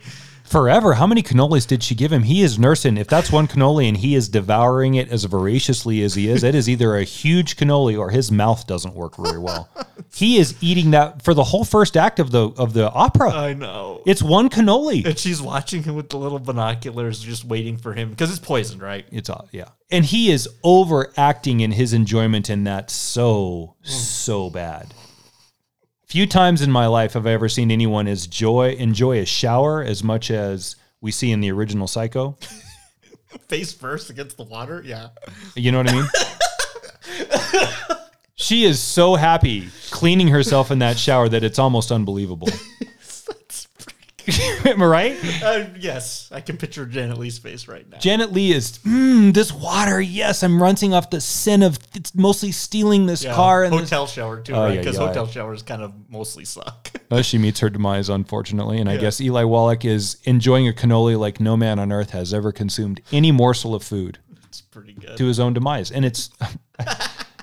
It's just so poorly acted and so overwrought. I do like... He's still fucking Tuco. No matter what you say, he'll never not be Tuco. I know, right? Yeah. Or Magnificent Seven. Yeah. He... As a man who is, I believe, of Jewish origin, why is he slated in these roles of vigilante Hispanic? He's good at it, I guess. Is he? Is he? I don't know. I think he's good as, in... The Ugly and Good, Bad, and the Ugly. Okay. No, it's I do like the design of this opera and all the hidden compartments and the assassins kind of in and out trying to see if he can get this hit on Michael. I do got to say, excuse me, these other hits that take place are pretty gruesome. These other Dons that meet their demise, the one he gets like hung underneath the bridge and suffocated. This other guy gets his jugular ruptured by his own glasses. I mean, that one shocked me. That's right out of Friday the 13th. Yeah. That is, it's brutal. That's a big violent scene, but come on, Al. Yeah. Or no, it's Carlo, right? Yeah. Not Fabrizio, but Carlo. That was pretty good. I thought it was interesting to see Al Neri still in this thing. And Johnny Fontaine makes an appearance early on as well. Yeah. And is it Carlo? That's the one that his other bodyguard that didn't betray him in Sicily is the one that kills that guy with his glasses. I think so, yeah. I think his name's Carlo.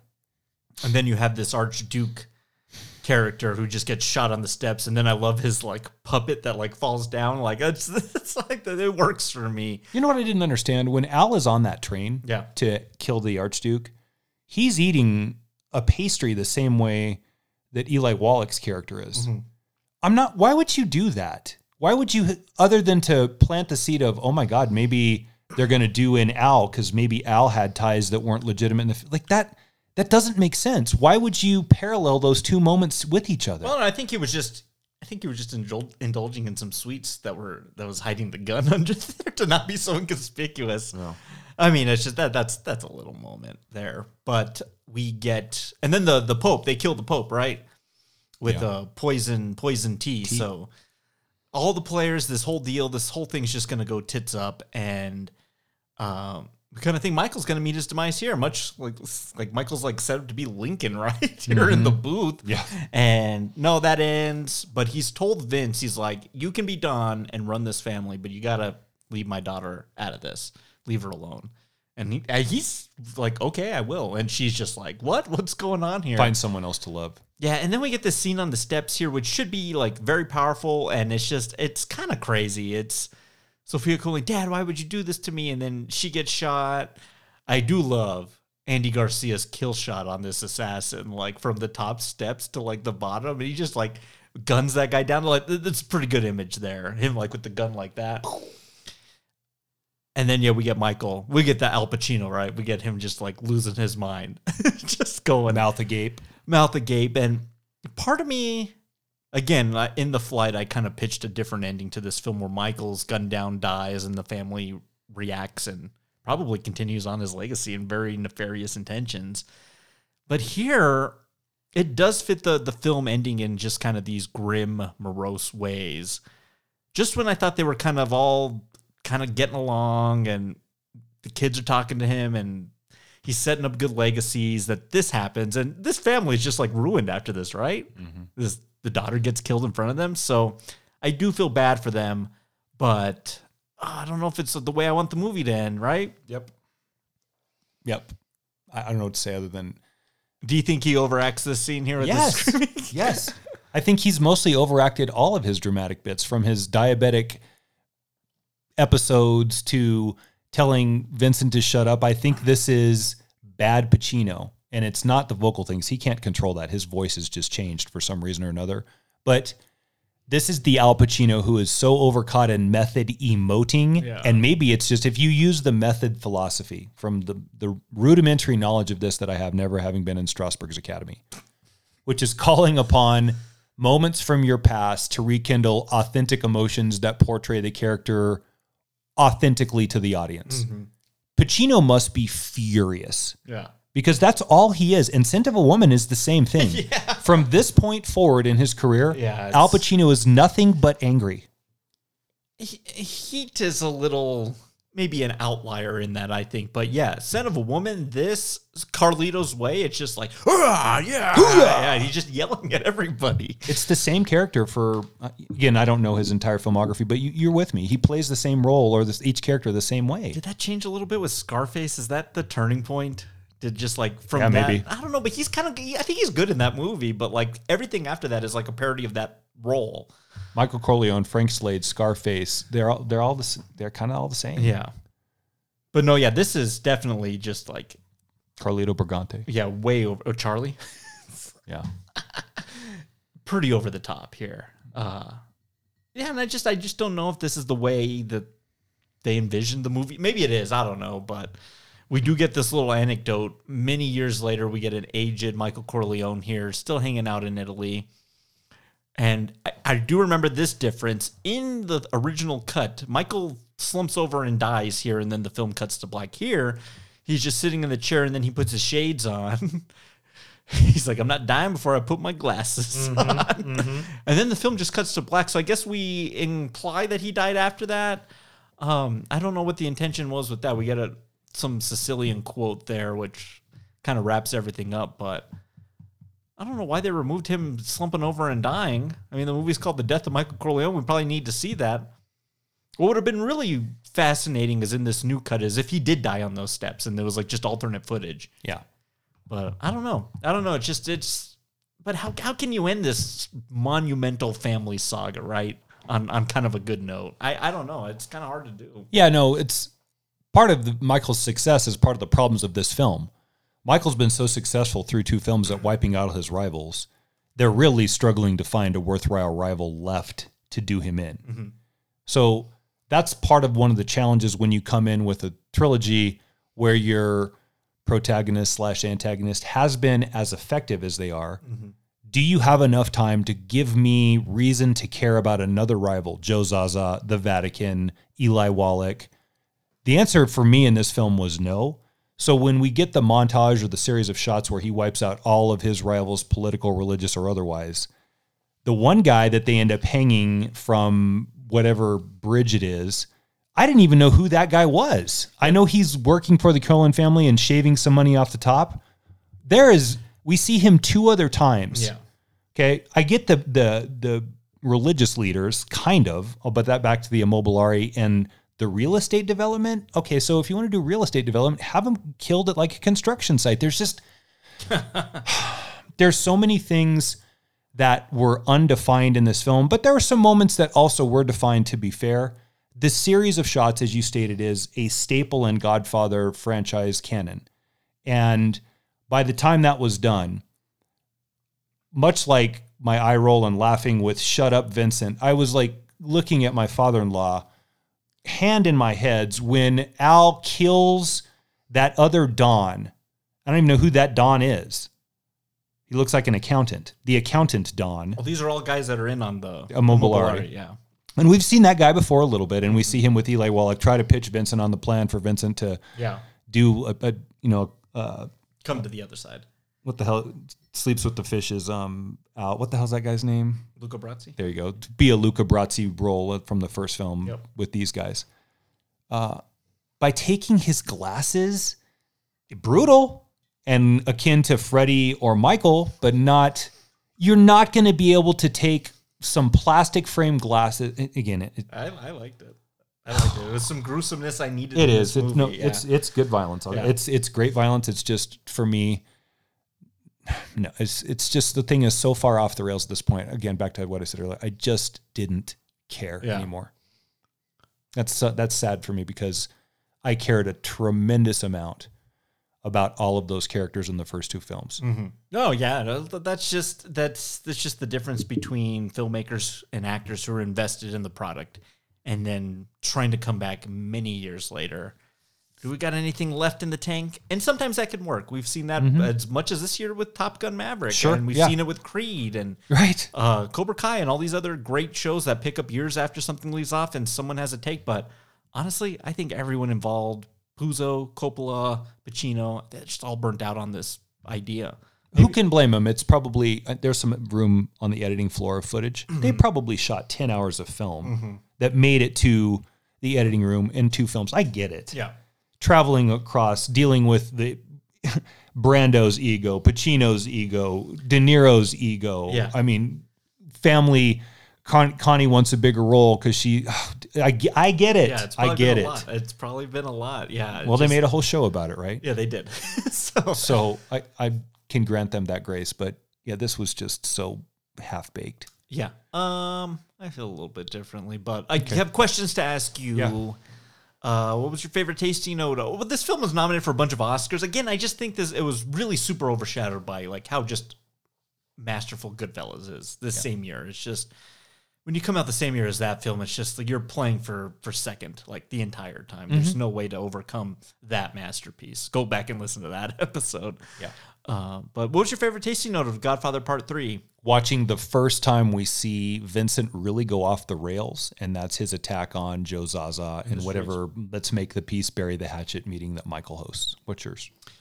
I think mine's this final montage killing of mob and papacy and the opera. There's something about operatic music when kind of done well.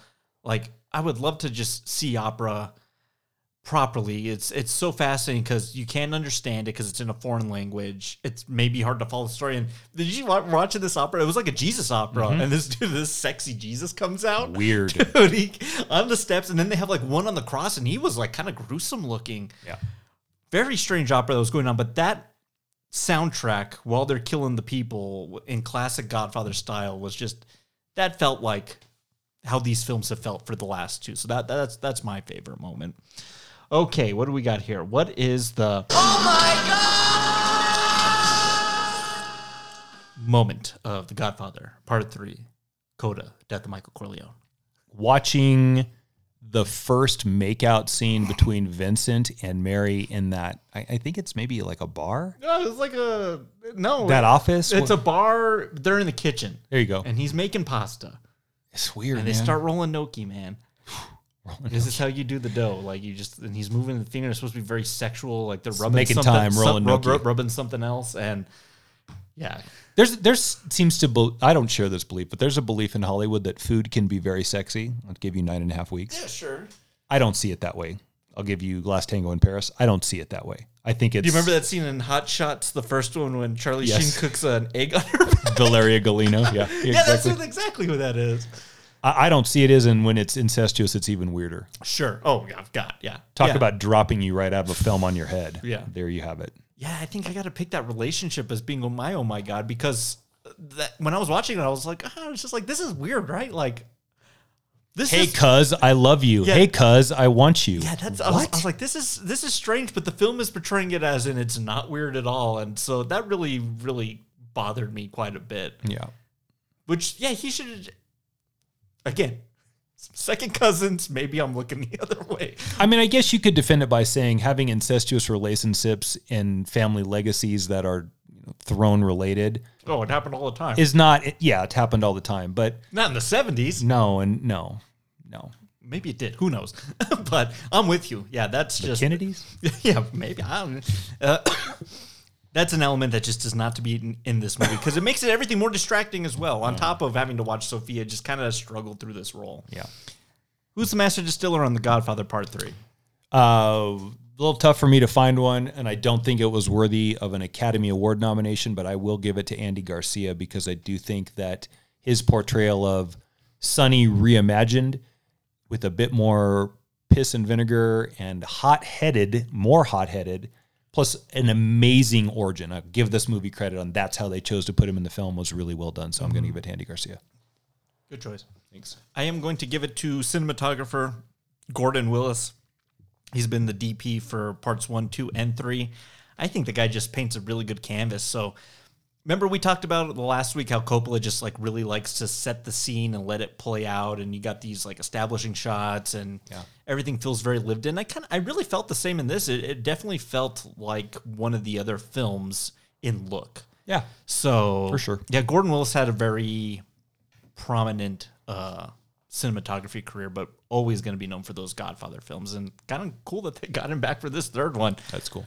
How are you going to rate and grade The Godfather Part 3, Coda, The Death of Michael Corleone? So let me answer with 3 different albums for you. Okay. 3 albums I want to give you are Tusk, Jar of Flies, and Zooropa. Each of those 3 albums followed a smash success by the band that did the album. That's U2, Fleetwood Mac, and Alice in Chains. Yeah. One of them's brilliant, absolutely brilliant. Yeah. It's Jar of Flies. Yeah. One of them's complete shit. It's Zooropa. Yeah. Fucking garbage. And one of them was a bit like Vertigo, sort of hard to take at the beginning, but the more you listen to it, you recognize there's actually a lot of artistry in this, sort of in the way that maybe like Pet Sounds was sort of disregarded at first because it wasn't like, here's my little do scoop. It's a little feel flows, even though that was not, that's not that album, but sort of a bit more ethereal. Yeah. When you take something that is established, and so I'm taking like the sound of Fleetwood Mac or prior U2 or prior Alice in Chains and comparing that to The Godfather 1 and 2 and establishing a formula that is successful and then choosing to stray from that. Mm-hmm. It doesn't mean that it can't work, and I've given you an example of it really working. Let's do Alice in Chains. Let's strip it down. Let's go acoustic. There's no feedback. It's nothing Gen X or grunge should be familiar with, but it works maybe to the point where I'd say that's their best album. Yeah. This movie, I think, is Tusk. It's ambitious. It tries to do new things. And for me, 30 years after-ish, really being introduced to Tusk, there's about 5 or 6 tracks on there that I really, really like. Fucking Storms is brilliant. Mm-hmm. There's some really good things in there. Beautiful Child is brilliant. Like, that's Stevie Nicks at her ghostly best. Ghostly? Right? At her witchy best. Well, yeah. That's actually Connie in this movie. Like, I think older Italian woman just is like disguised as witch. Don't they look witchy? Anyway, all of that digression is me saying, I think mostly for me, this film is a miss. Now, if this is just a movie that doesn't have the previous two before it, and I just sit down to watch this as a standalone film, I probably don't hate it. Yeah. I'm probably okay with it. It's probably... Because you're not bringing all that baggage with you. It's probably call to maybe call minus. Yeah. But this isn't. And the only reason that this movie was made was because of the first two films. So if your origin is that jaded and that powerful and then rekindled as I think what's just a cash grab, because there really wasn't a story left to be told after the second film. I think they struggled. Yeah. I would say that this movie probably is really close, but not quite to Rot Gut. This is probably well minus. This isn't the Devil's Armpit terrible film, but it is certainly Sophia's Feet terrible film. If it's a standalone film, I don't hate it as much. Sure. But I will never watch this movie again. And the only reason that I'm not giving it, because it is part of the sum total of three. Godfather, Coda, even though there's not three, it is part of the sum total of all of them. Yeah. It does have to hold up to some legacy. And I don't think Lindsey Buckingham putting down the guitar and the riffs that made Go Your Own Way, this powerful rock ballad that it did, and then putting his ear on the floor of the tile floor at some shack in some house in Malibu, California, to make sure the acoustics are right for this weird, drug-induced auteur version of music worked. It's ambitious. I'll give them credit for trying to do something different with Michael Corleone, but mostly none of it worked for me. So I'm going to go split the difference. I'm not going to go all the way to Rot Gut. Mostly that's out of respect for the other two films and what's left and what the legacy of this is. But, I mean, I've just gone on for parts of an hour and 42 minutes telling you why I didn't like it. I have to support it with well minus. That's fair. Okay. I think I was a little more favorable towards this one. And this, like, I think I was more surprised that I didn't, because I remember not liking this.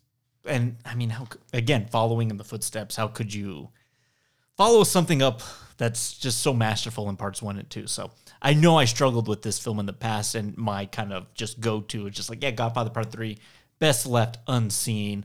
I'll change my tune a little bit. I would say this isn't required viewing, but if you're going to do the trilogy like we did, I would say add it in there.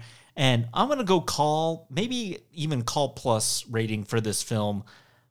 I liked the characters. I like what they did with them. I liked how they differentiated the time passage with them, with an aged Michael, a remorseful Michael, repensatory, trying to make amends Michael. But there are decisions in here, the Sofia Coppola angle we've talked about, the stuff with Immobiliare just doesn't make a whole lot of sense. But there's enough in there for me that I had a pretty good vested interest in this film. And so I'll give you a good musical analogy. So if parts 1 and 2 are Sgt. Pepper's Lonely Hearts Club Band and Rubber Soul, which is my favorite Beatles album. Mine too. This is Beatles for sale. This is... There's some good tracks in there, but it's mostly a pretty forgettable album holding places between what's going to be Help White. And... White Album. Oh my God, what the hell is... Revolver. No. Help and... Meet the Beatles. No. With the Beatles, yeah. Those two. So it's just kind of there, right? There's some good stuff there, but it's nothing to really write home about. It's not as masterful as those two, like, pieces of art. So... Yeah, I mean, let's play devil's advocate. Let's say you and I are Coppola and Puzo, and we made parts 1 and 2, and it's just like, legendary films, amazing. And then they come to us 16 years later and are like, we want a part 3. You and I know, would just struggle to come up with any idea of where do we go next, right? I mean, that would be some of the hardest writing I could ever imagine. Oh, to hold up to the standard that was there before. Yeah. And that's not to belittle that Puzo couldn't and didn't try to do the same thing. Maybe he had the same struggles. Yeah. And I don't think using the Vatican as the chief rival is a terrible idea. That's kind of a great idea. They're very powerful. Yeah. And their reach is far, far, and they are very clearly a huge part of the Corleone family. Like, that's not a bad choice. Yeah. But also, you know what wasn't a bad choice? Was having Christian Bale decide to take vengeance for his daughter on the gods that betrayed him. So it's weird because twice in the last, 5 weeks? Yeah. We've seen that, and I love that idea. Both of them never got there, but you're right. Not playing out, yeah. You're right. This is a tough assignment. Okay, so let's play that for a minute. Who do you want to be, Puzo or Coppola? I'd love to be Coppola. All right, I'll be Puzo. So you can see me go insane in the jungle in 78. Where do we go? Yeah, we got to Do we go with Vincent? We maybe do something with Vincent. I kind of like your idea of like having him being like an outlier, but let's give him a job and have him prove himself and kind of that whole thing you talked about. But we don't want him to be involved.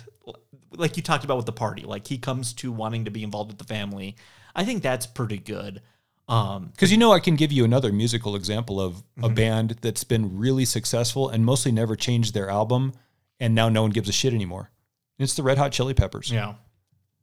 For every Blood Sugar Sex Magic mystical great song is on there, you have every song after that sounds just like what they've done, and that's also a trap. Mm-hmm. Yeah. So we maybe do that with a touch of this Michael that is trying to get out and move on from this business, and maybe we got something there, but I don't know. It's tough. I think the decision at the end of the day is just like, he was like, they want us to make Godfather 3. What do we do? I was like, I don't know. Maybe we should say no. Gosh, does that make us Josh Olson? Yeah, maybe. Or it's no. No, because we've already proved ourselves. You're right. Multiple times. Okay. No, I think what it does is, but I don't know, maybe they had a thing too where this is either going to happen with or without us, and maybe we should be a part of it. Because that's often the conversation with these sequels is they're going to make it, we can either be a part of it or we can just come and criticize it after it comes out because it isn't what we would have done. Well, and then that means they shit all over our legacy. If someone's going to shit on our legacy, it's going to be us. Yeah, we'll do the shitting. No, right? I mean, that's a point of view to take. Yeah, absolutely. So, I know they didn't set out to make a purposely bad movie, but I don't think anybody does, really. Do you think at the end of the day, these two guys looked at each other and high-fived and said, good job?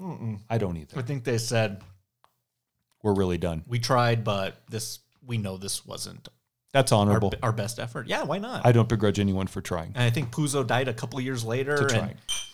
And, I think Coppola's going to redeem himself a little bit here with Dracula 2 years later, which I think is a much better effort than this film. But with an equally rich property to venture into, there's no shortage of stories there as well. I know. Boy, he picked weird films, didn't he? American Zoetrope. All the power to him, man. I mean, just when you have 1 and 2 in your filmography, I mean, you can do whatever you want, right? If you and I could sit down with 5 people from Hollywood and have lunch with them, he would be one of my choices. Gosh, it would be because the stories that guy would have about actors, things, just how movies are made. It's just having to bankroll your entire vineyard to fund a film. Like it's absurd. I'd bring him and Sam Peckinpah, and you can bring their last 3. Oh my God, they'd probably get in a fist fight, wouldn't they? There could be no drinking at this meeting. John Ford, maybe too. Oh God, no! It's just okay. So you brought there'd be no drinking. Peckinpah. I would bring. I think Billy Wilder would have some good stuff to say about Marilyn Monroe specifically. Sure. Who else? Throw Kazan in there and really stir up the pot. Oh my God, that might be too heavy of a conversation for me. I kind of want to have a good time. Something light. That might be a bit much for me, but no, I'm with you. I mean, I think Coppola is a very interesting filmmaker for me. And it's honestly, if I said he made the conversation's pretty good, but it's not one of my favorites. 3 masterpieces in there. Like, not many filmmakers can say they have 1 masterpiece in their filmography. Fair. Let alone 3. Right. So it is what it is with Godfather Part 3. So yeah, I'm glad we did it. This was the one I was most looking forward to revisiting because, I've done the other 2 many times, but this one we have a history of not liking it. So it was interesting to come back at it and kind of see where we stand. So yeah. So cheers to you. Cheers to you. Cheers to The Godfather. Cheers to Coppola. Let's wrap up this thing with our nightcap.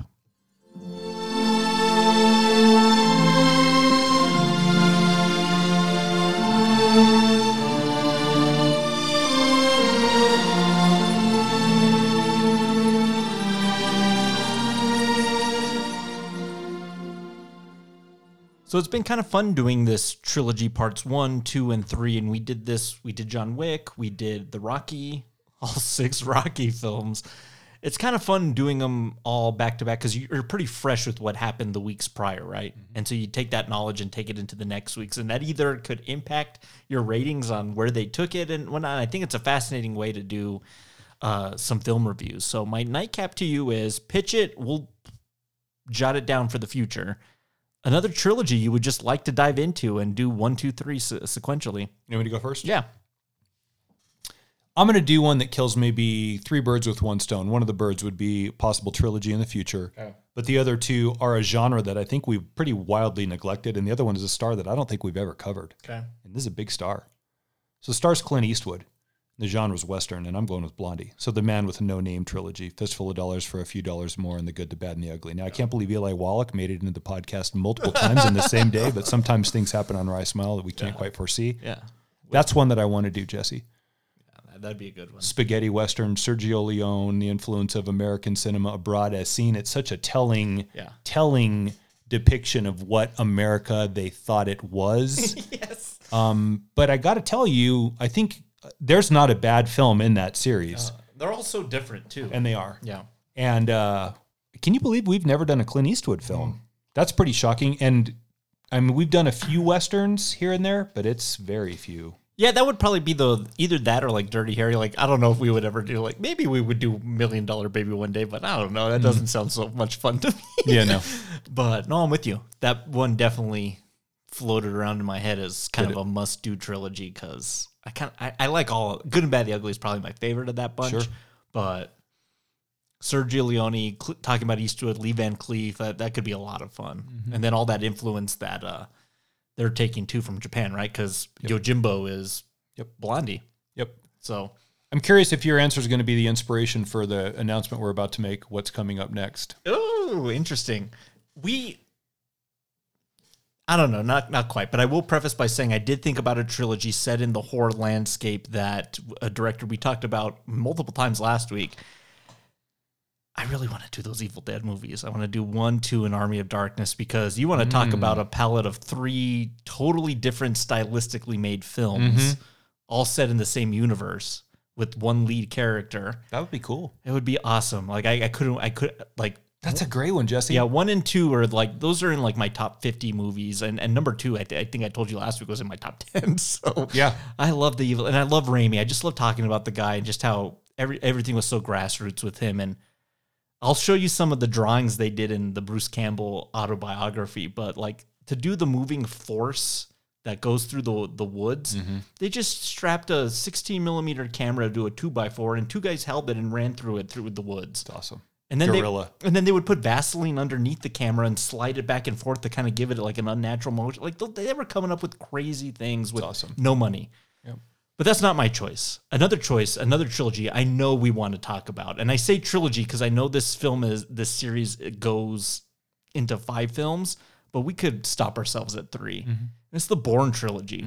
Identity, Supremacy, and Ultimatum. Yep. I think it's a space we really like, espionage, spy, thriller, and there's something about those Bourne films that clicks into something that genre, other than maybe some of the Craig Bond films like of that era, they don't really go into. And it's Matt Damon just letting loose, and he's really good in them. And I love all the supporting Joan Allen, Brian Cox, David Strathairn, Chris Cooper, like all the people that show up in that series is amazing, right? So good, yeah. So that's one we got to do one day. To that, yeah. But we don't. Bourne Legacies, I don't think it with Renner is. I don't think that's a bad movie. I don't either. With that Jason Bourne movie with Tommy Lee Jones and Alicia Vikander, yeah, that blows. We don't have to do that.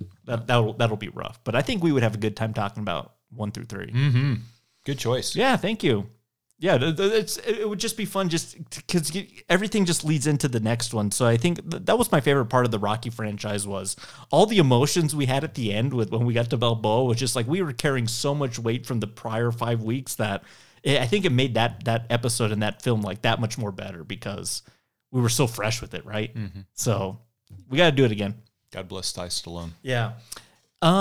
Alrighty, so that's the end of the Godfather trilogy cast. Check it out; they're all on Paramount Plus right now. It's be shocking if you haven't seen any of these movies. I mean, that you have a serious notch missing in your movie watching belt. I mean, it's required viewing, right? Agreed. Whether you like that type of film or not, I mean, you have to put yourself down and at least try. But oh man, my favorite time of the year. Your favorite time of the year, I imagine as well. September's rearing its head around, so it's time to bring the spooks.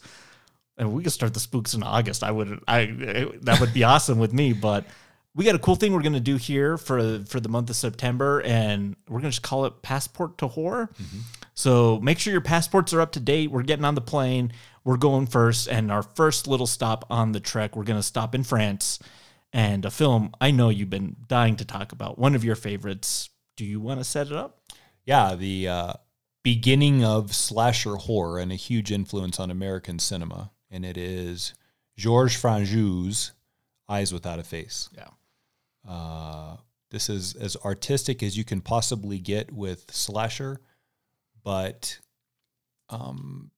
beautifully executed with a pretty simple concept. Yeah. I can't wait to talk about this. And as much as the film will be discussed next week will be the influences and how far-stretching this was with stuff that you and I love. Staples in our life. Halloween, I mean, Carpenter has said on record that the inspiration for the Myers mask, this featureless mask, is partially influenced by Christiane's featureless mask that she wears throughout her house. It gives me the chills. Yeah, there's a couple moments in this film that really make me uneasy, and I'll talk about them. But I think we got a lot to talk. Body horror, like this is a influence on Cronenberg. Like this is setting the stage for a lot of things. So I can't wait to talk about it. We're starting in France first, and we're gonna make a pretty interesting journey with this one. But do you want to tell them the other countries we're going to visit as a tease? Yeah, no, I won't tell the films, but we're going to make a stop in Italy. Mm-hmm. We're going to make a stop in Sweden, and then we're going to go all the way across the Pacific and end our journey in Japan.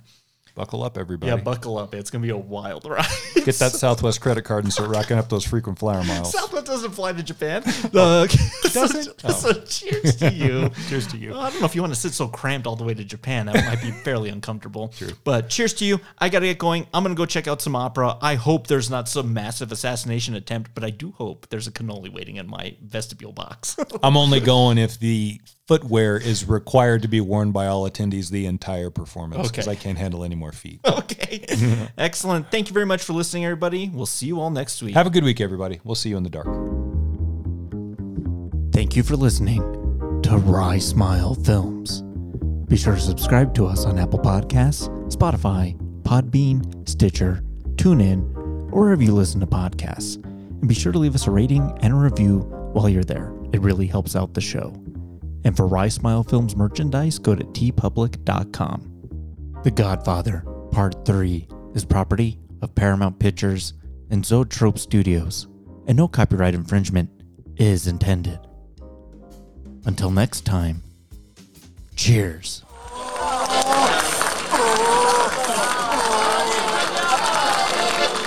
You don't have to do this to me, please. What do you mean? Come on.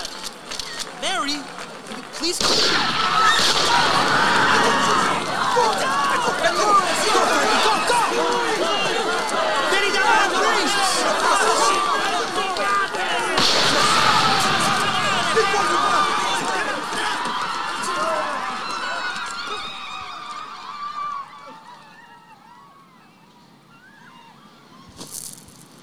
Dad?